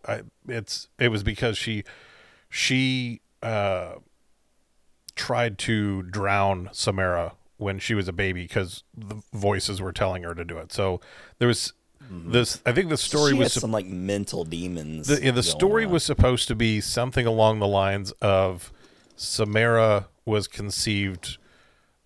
Evelyn is the biological mother, but there's supposed to be some kind of demonic entity that's like like a Poseidon, like a water demon. They don't really go into it like specifically through storytelling or anything. It's just more like implied, like, okay, it's some sort of entity impregnated Evelyn, and Evelyn became aware that like this child's going to be evil. And so like that was her whole, it was like there was just like suffering was supposed to be what she brought about to people. So I think she may have been behind many like animal killings or something. We don't know. Yeah, I would feel more because I mean, villains are nice when they do have some sort of sympathetic air to them, but if you're just this sort of evil incarnated through birth, right? I mean, it's like anything could happen, I guess. and because you guys make up a good story. I don't know. That's one of, I think, because I just see a little girl who's just sort of thrown into a well. She's like singing and seems to be kind of content, and she just gets flipped over. And I think that's the thing about. And like, there's some aspects of the fact that they don't give you enough backstory that work for the movie, and other aspects of it that don't as well, because it does leave you with some of those questions. Like, okay, but why is all like, okay, so I know that they threw her down the well, and all of it kind of leads to that conversation you were talking about, where Rachel is laying in bed talking with Age, like, oh no, we set her free, because at the time, that's what you're supposed to think has happened. It's like, oh, okay, she's this poor kid, who these people adopted, tortured soul she discovered it. You've seen it lots of times in movies. Yeah. So but then you kind of have that turn, and you're like, oh no, you're not supposed to let her out. She's bad, and it's like you spent all this time building up this idea that she's, you're supposed to be sympathetic to it. Like that was the trick. That they set her free, so now the evil is gone. She's been cleansed of whatever. It was the idea that it was her spirit was living on through this tape, and that's what was doing all the things. We're like, okay, no, that's not the case. But the problem is, once you have that reveal, which clearly they really wanted in that scene where they're like, why did you do that? Like, that's the reveal that they wanted. The problem is, when you get to that reveal, you don't have a reason why she's evil. You haven't given us that. No. It's like, okay, she's the entity. No, she was supposed to be contained. Right. But then it's like, okay, but was contained, why was she doing what she was doing? Yeah, it doesn't make any sense. Like she's finding ways to manipulate fresh meat into her cycle. And, people are making copies, which is, something you would do. If you had this tape, you would make a copy. So it's just getting out there more and more and more. And I do. It's a great idea. It's a great idea for a horror franchise. It was a really fun twist at the end, because and I think that was the distraction from it. That was how I felt like they handled it okay. Because like you're watching it, you're like, okay, I do have more questions now, and they're not going to answer them, which is a little bit frustrating. No. But it's like they only had enough time to be like, okay, we'll let you figure out like what why. Okay, so then because then you cut to, you have Noah in his loft, and then all of a sudden the TV clicks on, and she comes out, and he gets mangled. God, man. And so then Rachel's got to. That's actually it's a good movie. Yeah, there's a lot of good things going on in this movie, but the only thing I remembered watching it, I mean, parts of it was coming back to me as I was rewatching it. Yeah, but when I think of The Ring, I just think about the scene with Noah. Like I just feel like that's the whole movie. That's what she's doing the whole movie. But it's not. It's like that's the only time you really get to see her in that form. And I found this really cool featurette of, I think it's the actress who played like the adult Samara. Well, I mean, she's still supposed to, I guess, be a child, but she's actually an adult, but the hair's going over and stuff. I also read that the little girl who played Samara, when she saw herself in the premiere of the movie, really got freaked out. Like she didn't, because one of the things I read was the actors on set were all like, this is a big piece of shit, right? Is this really working? This isn't scary. Like we're really trusting the filmmaker to not make us look stupid, because this could just really come off stupid looking. You know what I mean? Oh yeah.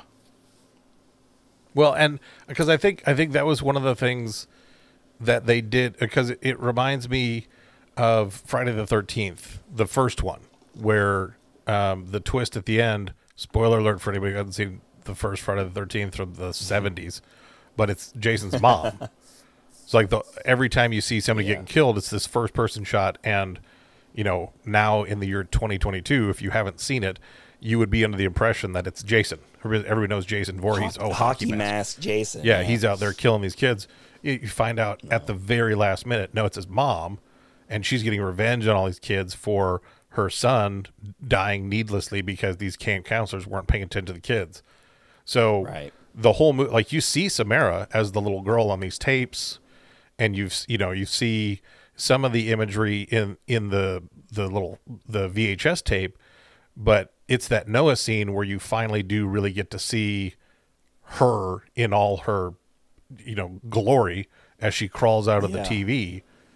And then even just that quick cutaway where you see kind of her waterlogged, evil-looking face for a half a second as she... Yeah, it's very unnerving. Yeah. When she sticks her head through the window that first time, it was another one of those big chill down the spine. Yeah. I'm like, because like I never...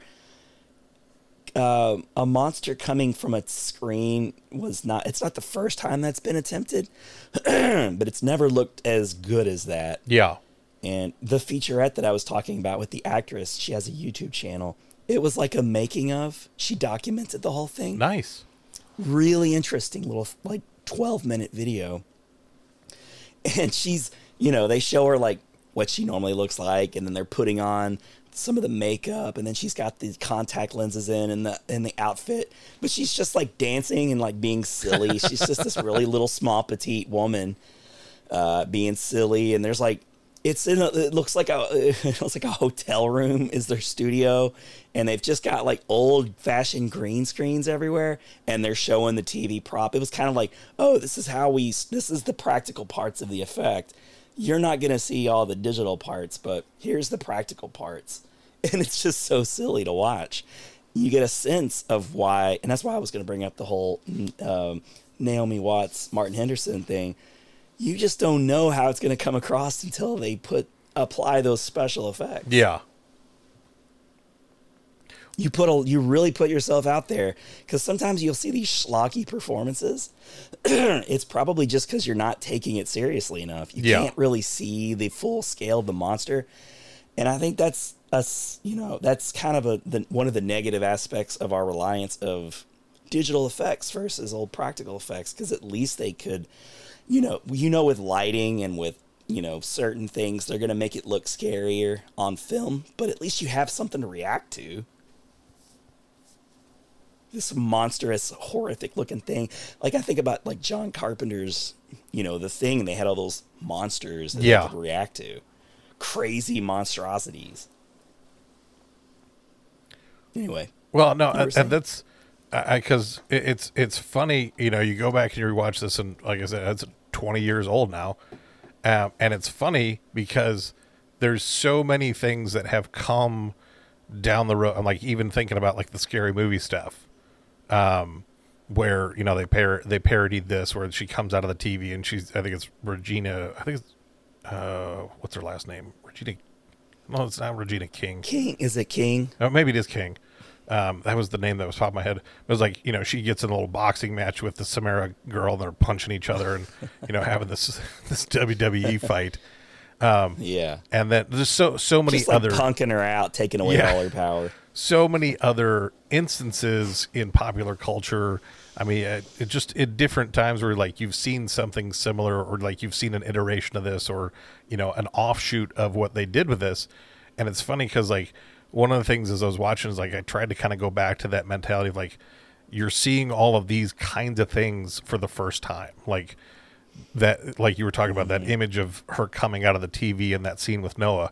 That was one of the most iconic parts of the movie because of that reveal. And because that was, and like, there's a lot of times where I'm watching something and I know there's a monster or an entity or something. And I'm like, I want to see it. let me see it. But it's like, that's one of those things, like you really have to balance that well. Cause if you give away that reveal too early, then it's, it's kind of like for the rest of the movie, it's like, well, I've seen it. So it is what it is. This kind of sucks. Yeah. And if you wait, I agree. You wait too late. It's the Jaws thing. You don't want to see too much of mechanical Bruce. Exactly. And like, because that was one of the things. Like, I should go back and rewatch it because I don't think I've watched it since. But I remember like in Cloverfield, I know there was like the scene down in the subway was really good because they had little creatures. It was lit well and it was a creepy scene.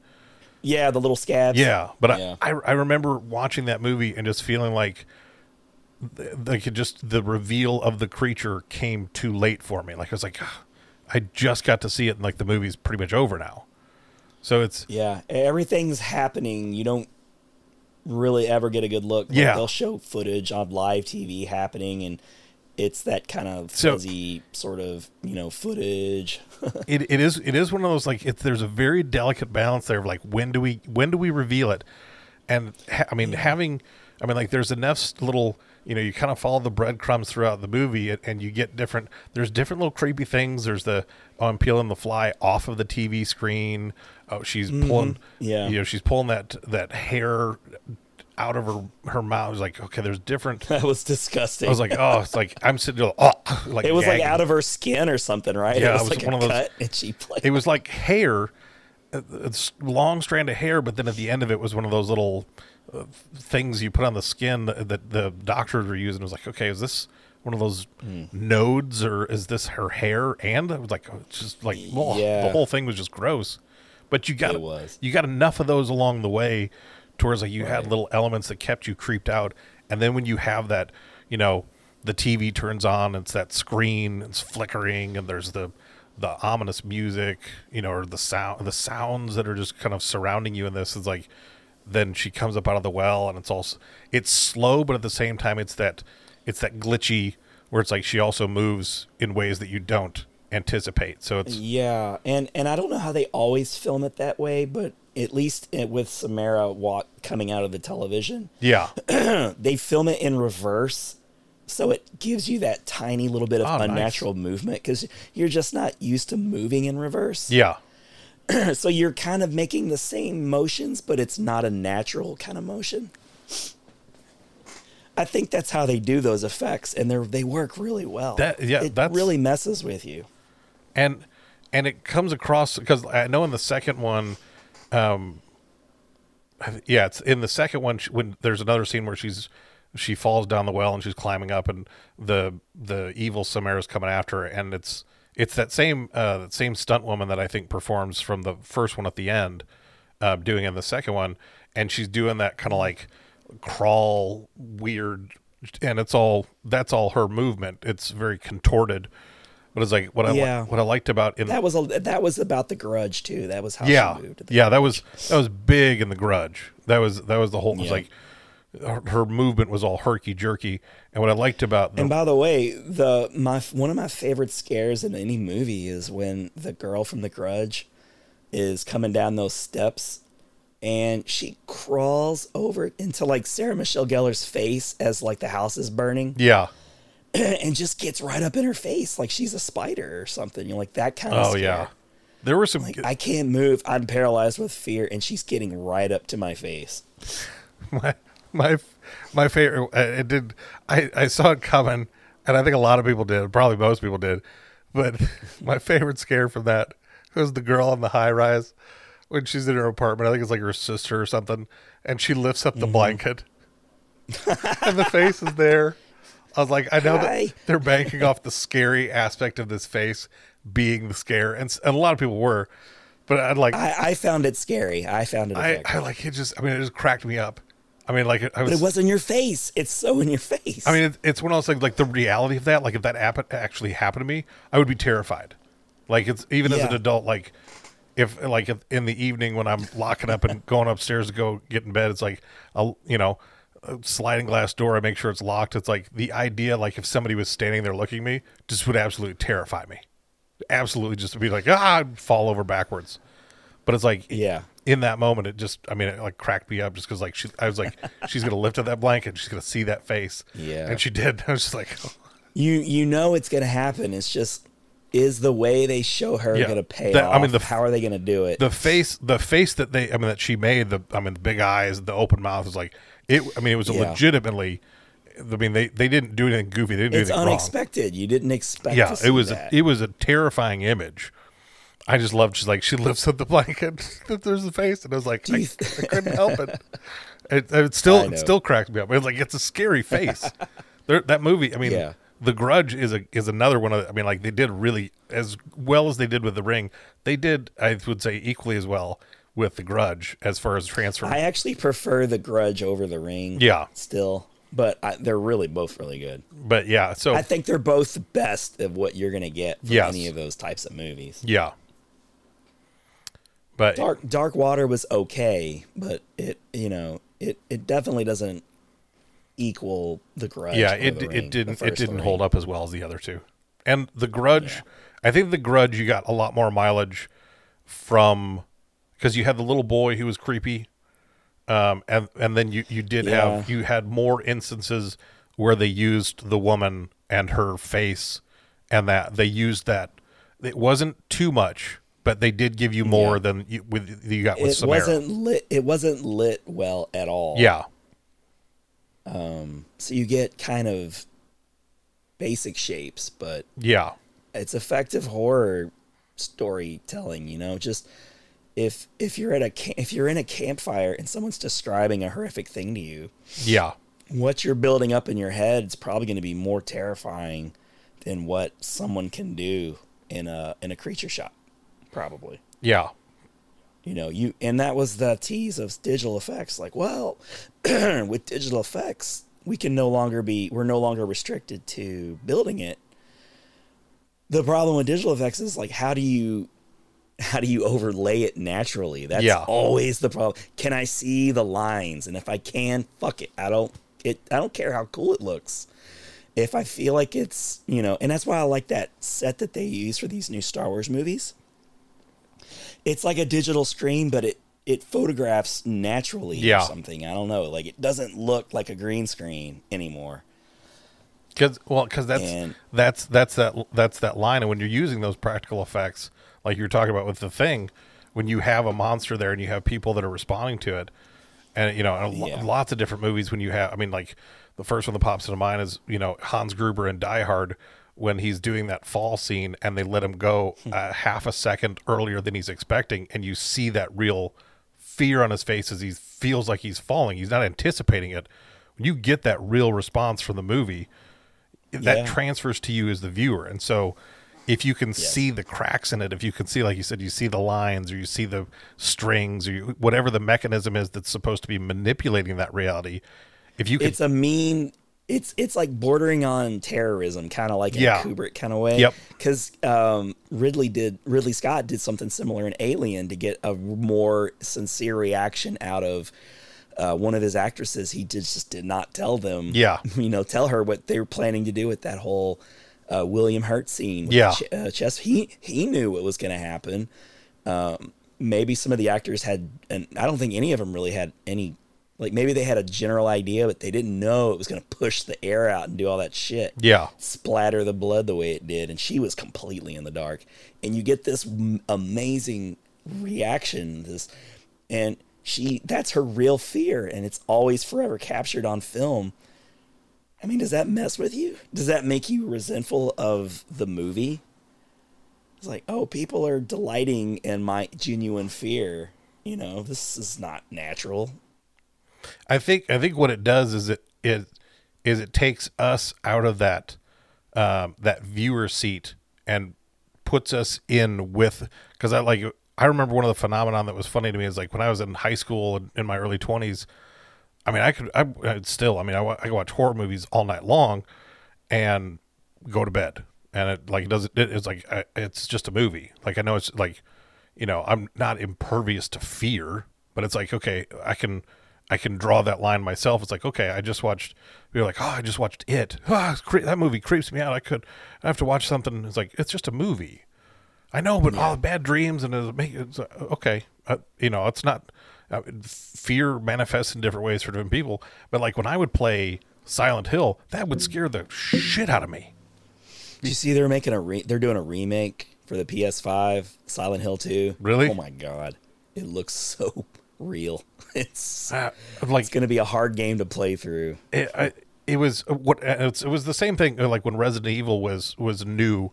It was when I was like, I mean, when you go back and you look at it, it's like the graphics aren't impressive and the scares aren't really that scary. But I think it was that idea. It's like, I'm controlling this character in the movie or in the game, and something came and got the character. And by this transitive property, it feels like I got. Like, it feels like the zombie got me, or the little creature came out and spooked me. And so it's like, it's that, like, I had that connection to the person that's in the story.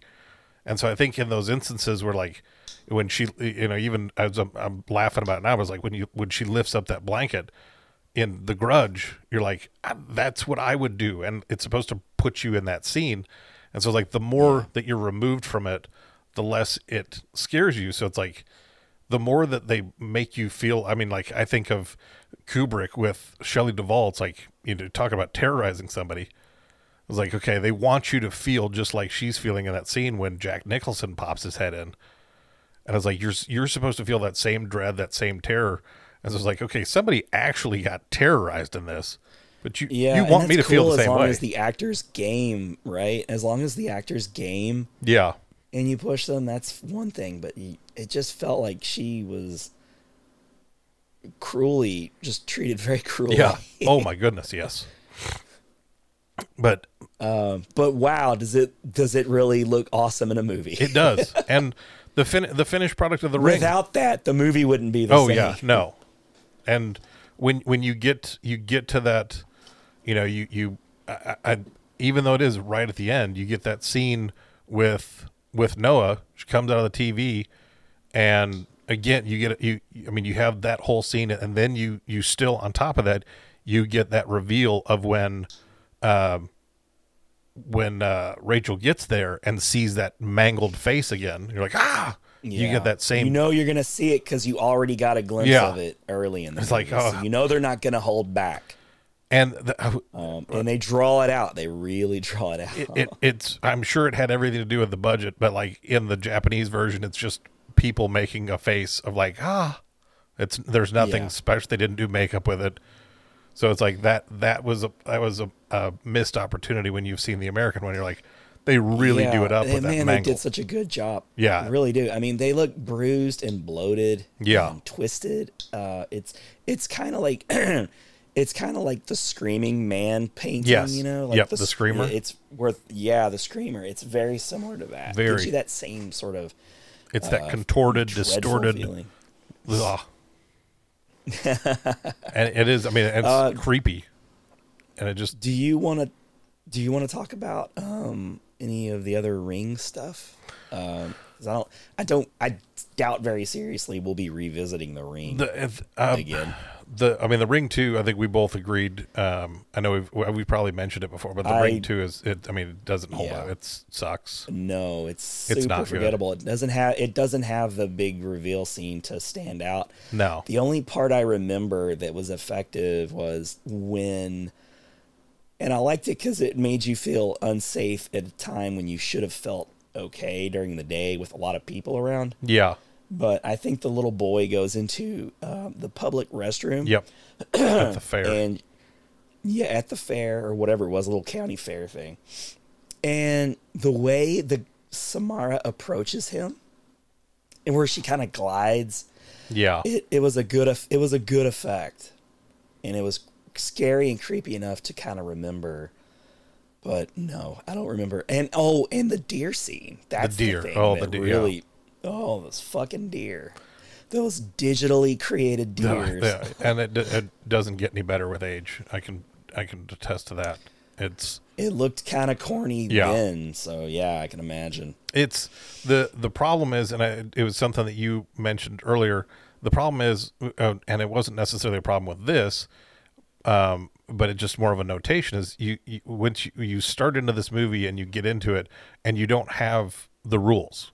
You don't know. I mean, how do you negotiate through this story? What is and isn't, and over the course of this story, and even at the end, you get to the point where it's like when she has that revelation, it's like, what did I do different? How did I not? Yeah. How did I not get got? And Noah did, and she realizes I made a copy and showed it to someone, and that's the trick. And so it's like it ends on that spooky creep show-ish Tales from the Crypt kind of way, where it's like that's that hook where it's like she's manipulating Aiden's hands to make the copy of it. It's like, and then he has that line, it's like, who are we going to show it to? And it's just that was a great moment. It's unnerving. Again, he's sort of acting as the responsible adult. Like, she's like, we're going to show it to somebody. You need to survive. And I get that. But he's the one who goes, like, what's going to happen when we show this to someone? They're going to die. Well, and because it was that same kind of dread from It Follows, where it's like, okay, the step that I like that It Follows took. Great comparison. Is like once you've passed it on to somebody else, it's their problem. That was the thing with the Ring. It's like, okay, once I'm safe, I'm good. In It Follows, it was, okay, if the person ahead of you gets killed, it defaults back to you, and now you're back in that driver's seat. And that's where they really turned the heat up with that. And I think that's what makes that movie stand out and appreciate on its own. In The Ring 2, they just kind of abandoned all of, it's like, okay, it's back. And she's like, the tape pops up in a neighborhood nearby where they've moved to, but now it's not the tape anymore. It's not about the tape. It's, okay, Samara's just coming after them. She has a connection to them. It's like, well, you're just creating a story out of nothing now. So it's like you've set all these expectations, you've set how it's supposed to work, and then you've just completely subverted all that. So it's like the story, it is like once you kind of have that construct of the world you're supposed to be in, the ideas were supposed to work within that. And it's like if the story automatically just takes you out of that, then it's like it's hard to go back to that place where you feel inside the narrative. You're like, no, this is all just silly now. I was like, I can't get into this. Yeah, because when somebody does something that's clearly against the rules, you're like, no. Yeah, but, it's like, they don't know. This, and that's the thing, is like, you guys set up the rules. We're now just playing by that same game. So it's like, if you're gonna try and backstep that with no reasoning, it's like, no, she just connected to the kid. It's like, well, that doesn't make any sense. Like, really? It's like, it would have been better probably if they just had not had any sort of continuity with the original characters and just try to do like an anthology type thing. Yeah. Kind of like what John Carpenter wanted to do with Halloween 3, but people were like, no. Or we gotta have Michael Myers. if they would have, because I was the bridge that I liked from Final Destination to Final Destination 2 with Clear Rivers, the Ally Larder character, where she was a survivor from the first one, and she is kind of she's the mentor for everybody's like, okay, you guys have figured out how it works. Let me show you how to be successful. And it's like, if you want to bring Rachel back, you want to bring Aiden back, don't bring them back as the victims a second time. Integrate them into the story where it's like you're trying to help other people. You're like, okay, here's how you have to deal with this tape thing. Like, yeah, we survived it. Here's how you guys can too. In the midst of people dying or, things exponentially growing and her threat is great. Whatever it is, it's like The Ring 2 just sucks. Don't waste your time with it. It does.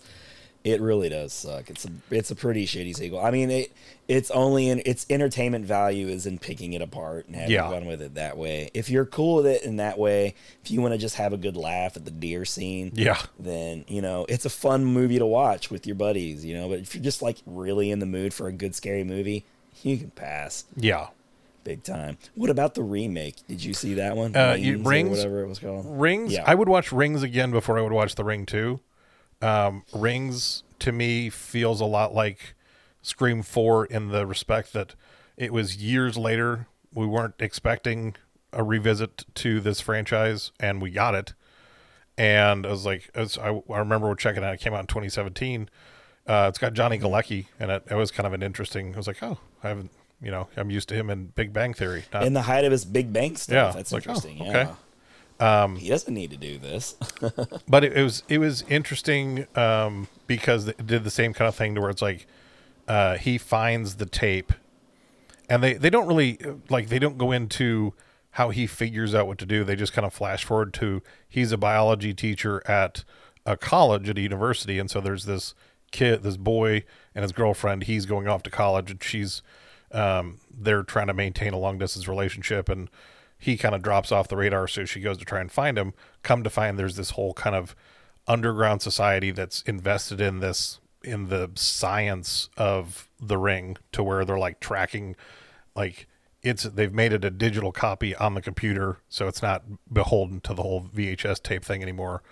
You still have to make a copy of the video, a copy of the file, and share it with somebody, but they're tracking people and they're documenting over the 7 days, because Galecki, his whole shtick is trying to figure out this afterlife idea, is there a soul? Is there life beyond the physical? And so they're trying to track, okay, this guy's on day 5, this guy's on day 6, this guy's on day 2, and documenting all this stuff. So it's supposed to be scientific. I mean, it doesn't, it's watchable. If you watched it, you wouldn't be like, oh, that was the worst thing I've ever watched. You wouldn't be like, oh, that was as good as The Ring. And then it goes into the backstory of Evelyn and Samara, but it kind of retcons some of that because it's different than The Ring 2. So they make it their own. It's like I said, it's entertaining enough. I've watched it, I think, 3 times now. So it's okay. It's one I'm sure somewhere down the road, in it's spooky seasons to be, and just other times if I watch The Ring, I might pop in Rings. I'll skip The Ring 2, but it's one of those, if you got an hour and a half and you want a more recent one, there's better horror movies, but I still enjoy it. In a way, it sounds like it might be a better sequel. Honestly, it's a much better sequel than The Ring 2. It's kind of like a Halloween situation. Yeah. It's like, just skip the sequel, the true sequel, and go straight to the, Danny McBride produced Halloween. Yep. It's, By the way, man, I posted something. It was cracking me up. It was, how AMC does the whole, Nights of Terror. And, oh my gosh. I just love it and I look forward to it so much. And I just never know what I'm going to get, though. It's part of the fun. It's like your Spotify playlist on shuffle. I'm just gonna turn it on. It's something like a good horror movie, lighter horror movies during the day, scarier stuff at night. And I was just putting the kids to bed, and I pop up on the the DirecTV menu, and I see coming up Halloween, and I go, oh, And I'm thinking, oh, is it the original or is it the 2018 version? And I like click on it and I realized it was the Rob Zombie version. Oh. And I was like, ugh, I forgot about that one. Yeah. No. Yep. It felt really cruel. The Like first- I envisioned a whole night where I was going to be like, oh, this is going to be my whole night. And you're like, And then oh. suddenly I'm like, nah, I got to find other plans. Like, I'm not no, this watching is it. the first Rob Zombie one is not bad. The second one is really No, I'm not trying to say it's a terrible movie. Like, it's not, and I haven't seen the sequel, but I remember thinking... Don't. I won't. I remember thinking back in like 2007 or whenever, 12, I forget when that one came out. Thinking it was fine. You know, I was happy to just have another Michael Myers movie. You know, I was just happy. And you got a little Brad Dourif in there as the sheriff. Always nice. Nice. But yeah, that subversion of your expectations. Like, ooh, is it Jamie Lee Curtis young or Jamie Lee Curtis old? It's like neither. Like, no. So I guess before we go, I had teased about my Yes. first reaction. So I was late to the Ring game. I kind of resisted it, as I kind of alluded to before. Just didn't really interest me. Once I saw it, I was like, oh, I get it. But it didn't appeal to me at first. Because I'd seen like the Juno like box cover and it's like, I don't know if it was just because it was foreign and I just didn't feel like opening up to it or what it was. And I was just like, it was just a remake of that. So I didn't watch it. And I was doing a late night movie watch and it was on like HBO or whatever, Showtime, I don't know. And I was watching a movie, fell asleep to it, and that movie finished, and then I guess The Ring must have come on right after it. The whole movie played while I was asleep. And then I guess in my REM cycle, like I was kind of in a, like I could be awakened easy now. And the end where it's like, there's like this loud, the static noise kind of thing that you would used to get when, TV used to go off. When there was an end to TV. Yeah, and it woke me up loudly. But then you get the real creepy credits playing. So it's like, it's not like I woke up to this horrific scene. I was startled, awakened, and then I was not brought down easily because there's this eerie, creepy ass music playing. That's fantastic. And I was like looking for the remote, and I'm falling out of the, I'm like, where is it? This fucking shit. I can't take. It's like, you don't want to be jarred awake that way. It reminds me of the time that 4KJ, we were hanging out, same room actually. It was like my little man room, and he had fallen asleep. We'd been doing a little drinking, fallen asleep, and I put a mask on, and so the room was dark, but there was still the glow of the TV, and I get over top of him, and I wake him up. And he wakes up with like the glow coming, I guess. I can only imagine what it must have looked like. But here's me, but my face is slightly disfigured and there's a glow behind me. He uppercuts me under the chin. Nice. He fucking like gives me a half uppercut. Boom. And I'm just not to, I'm not saying anything about his punching power, but it was shocked me so much. Like I wasn't even injured by it. I was just like, did you just punch me in the jaw? Did you just assault me? He was so frightened by the imagery of just being woken up that way. And I didn't go like, bah! I just kind of nudged him, Yeah. And then he opened his eyes just enough to see this fucking dude over him. Oh, man. The way he just like instinctively uppercutted me under the chin just to this day cracks me up. It's a very realistic response to, like, whoa.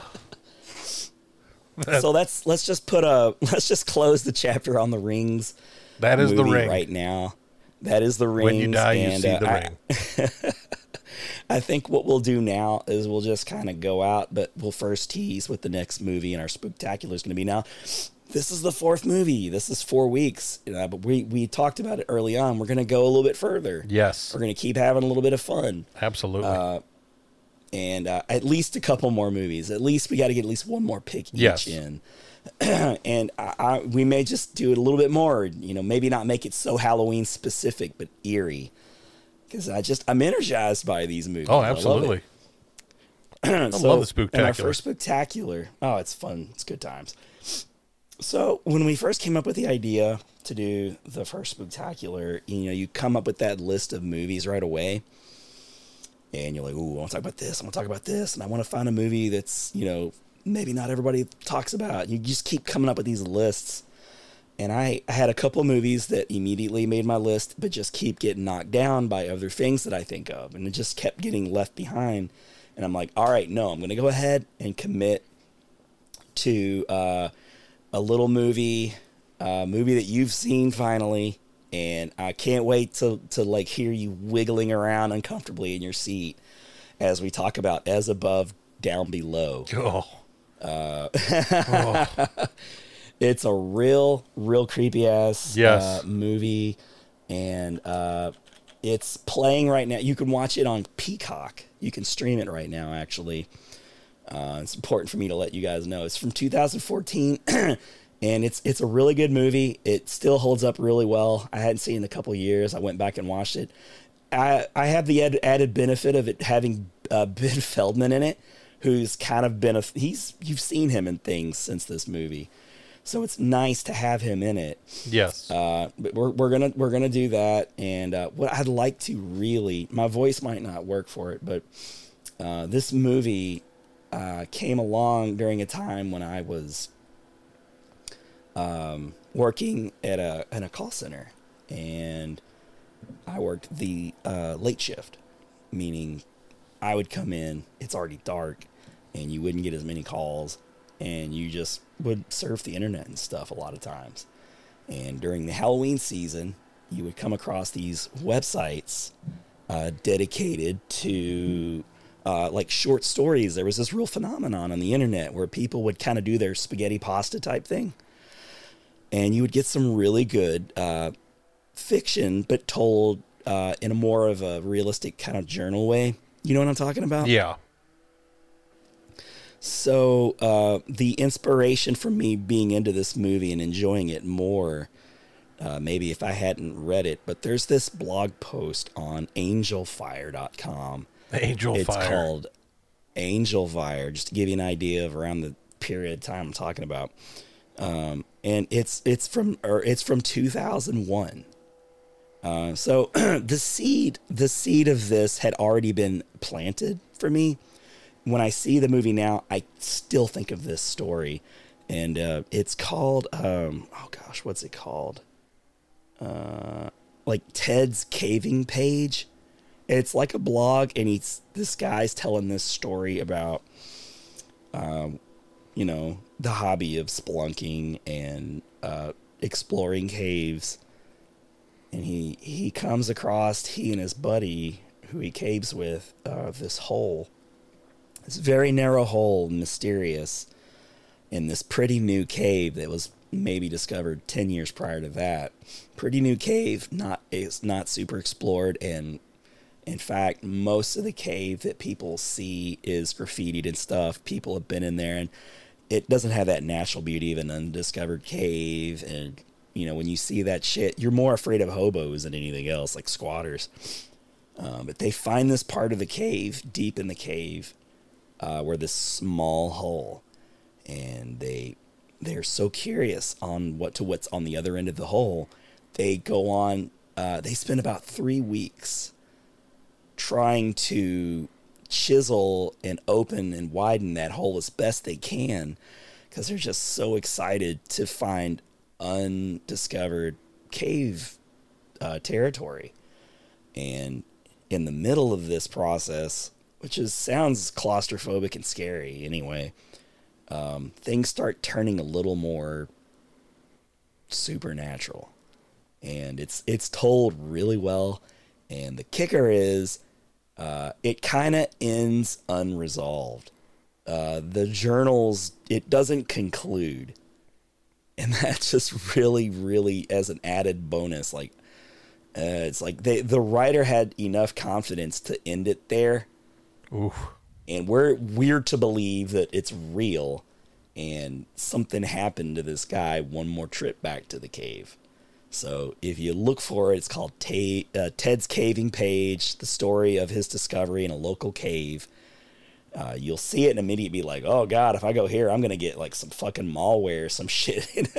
That I don't think that's the case. It looks like it's just an old Angelfire page, and it's in blog style, and it looks ugly. It's got like all black background, so it's a fun read. It'll only take you 30 minutes to an hour to do it. And it'll really set the tone for watching As Above, So Below, which is just a real solid movie that I can't wait to talk about more next week.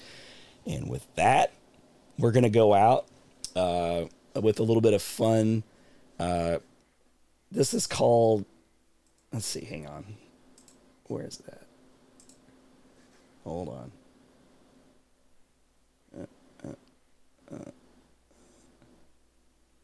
Well, the name of the song is called Samara's Song, and I found it online. It's a YouTube video song, but I really enjoyed it, similar to the whole Chucky outro that we did last week. So we'll just go ahead and play a little bit of that, and you have your homework, As Above, So Below, and we'll see you next week, everybody.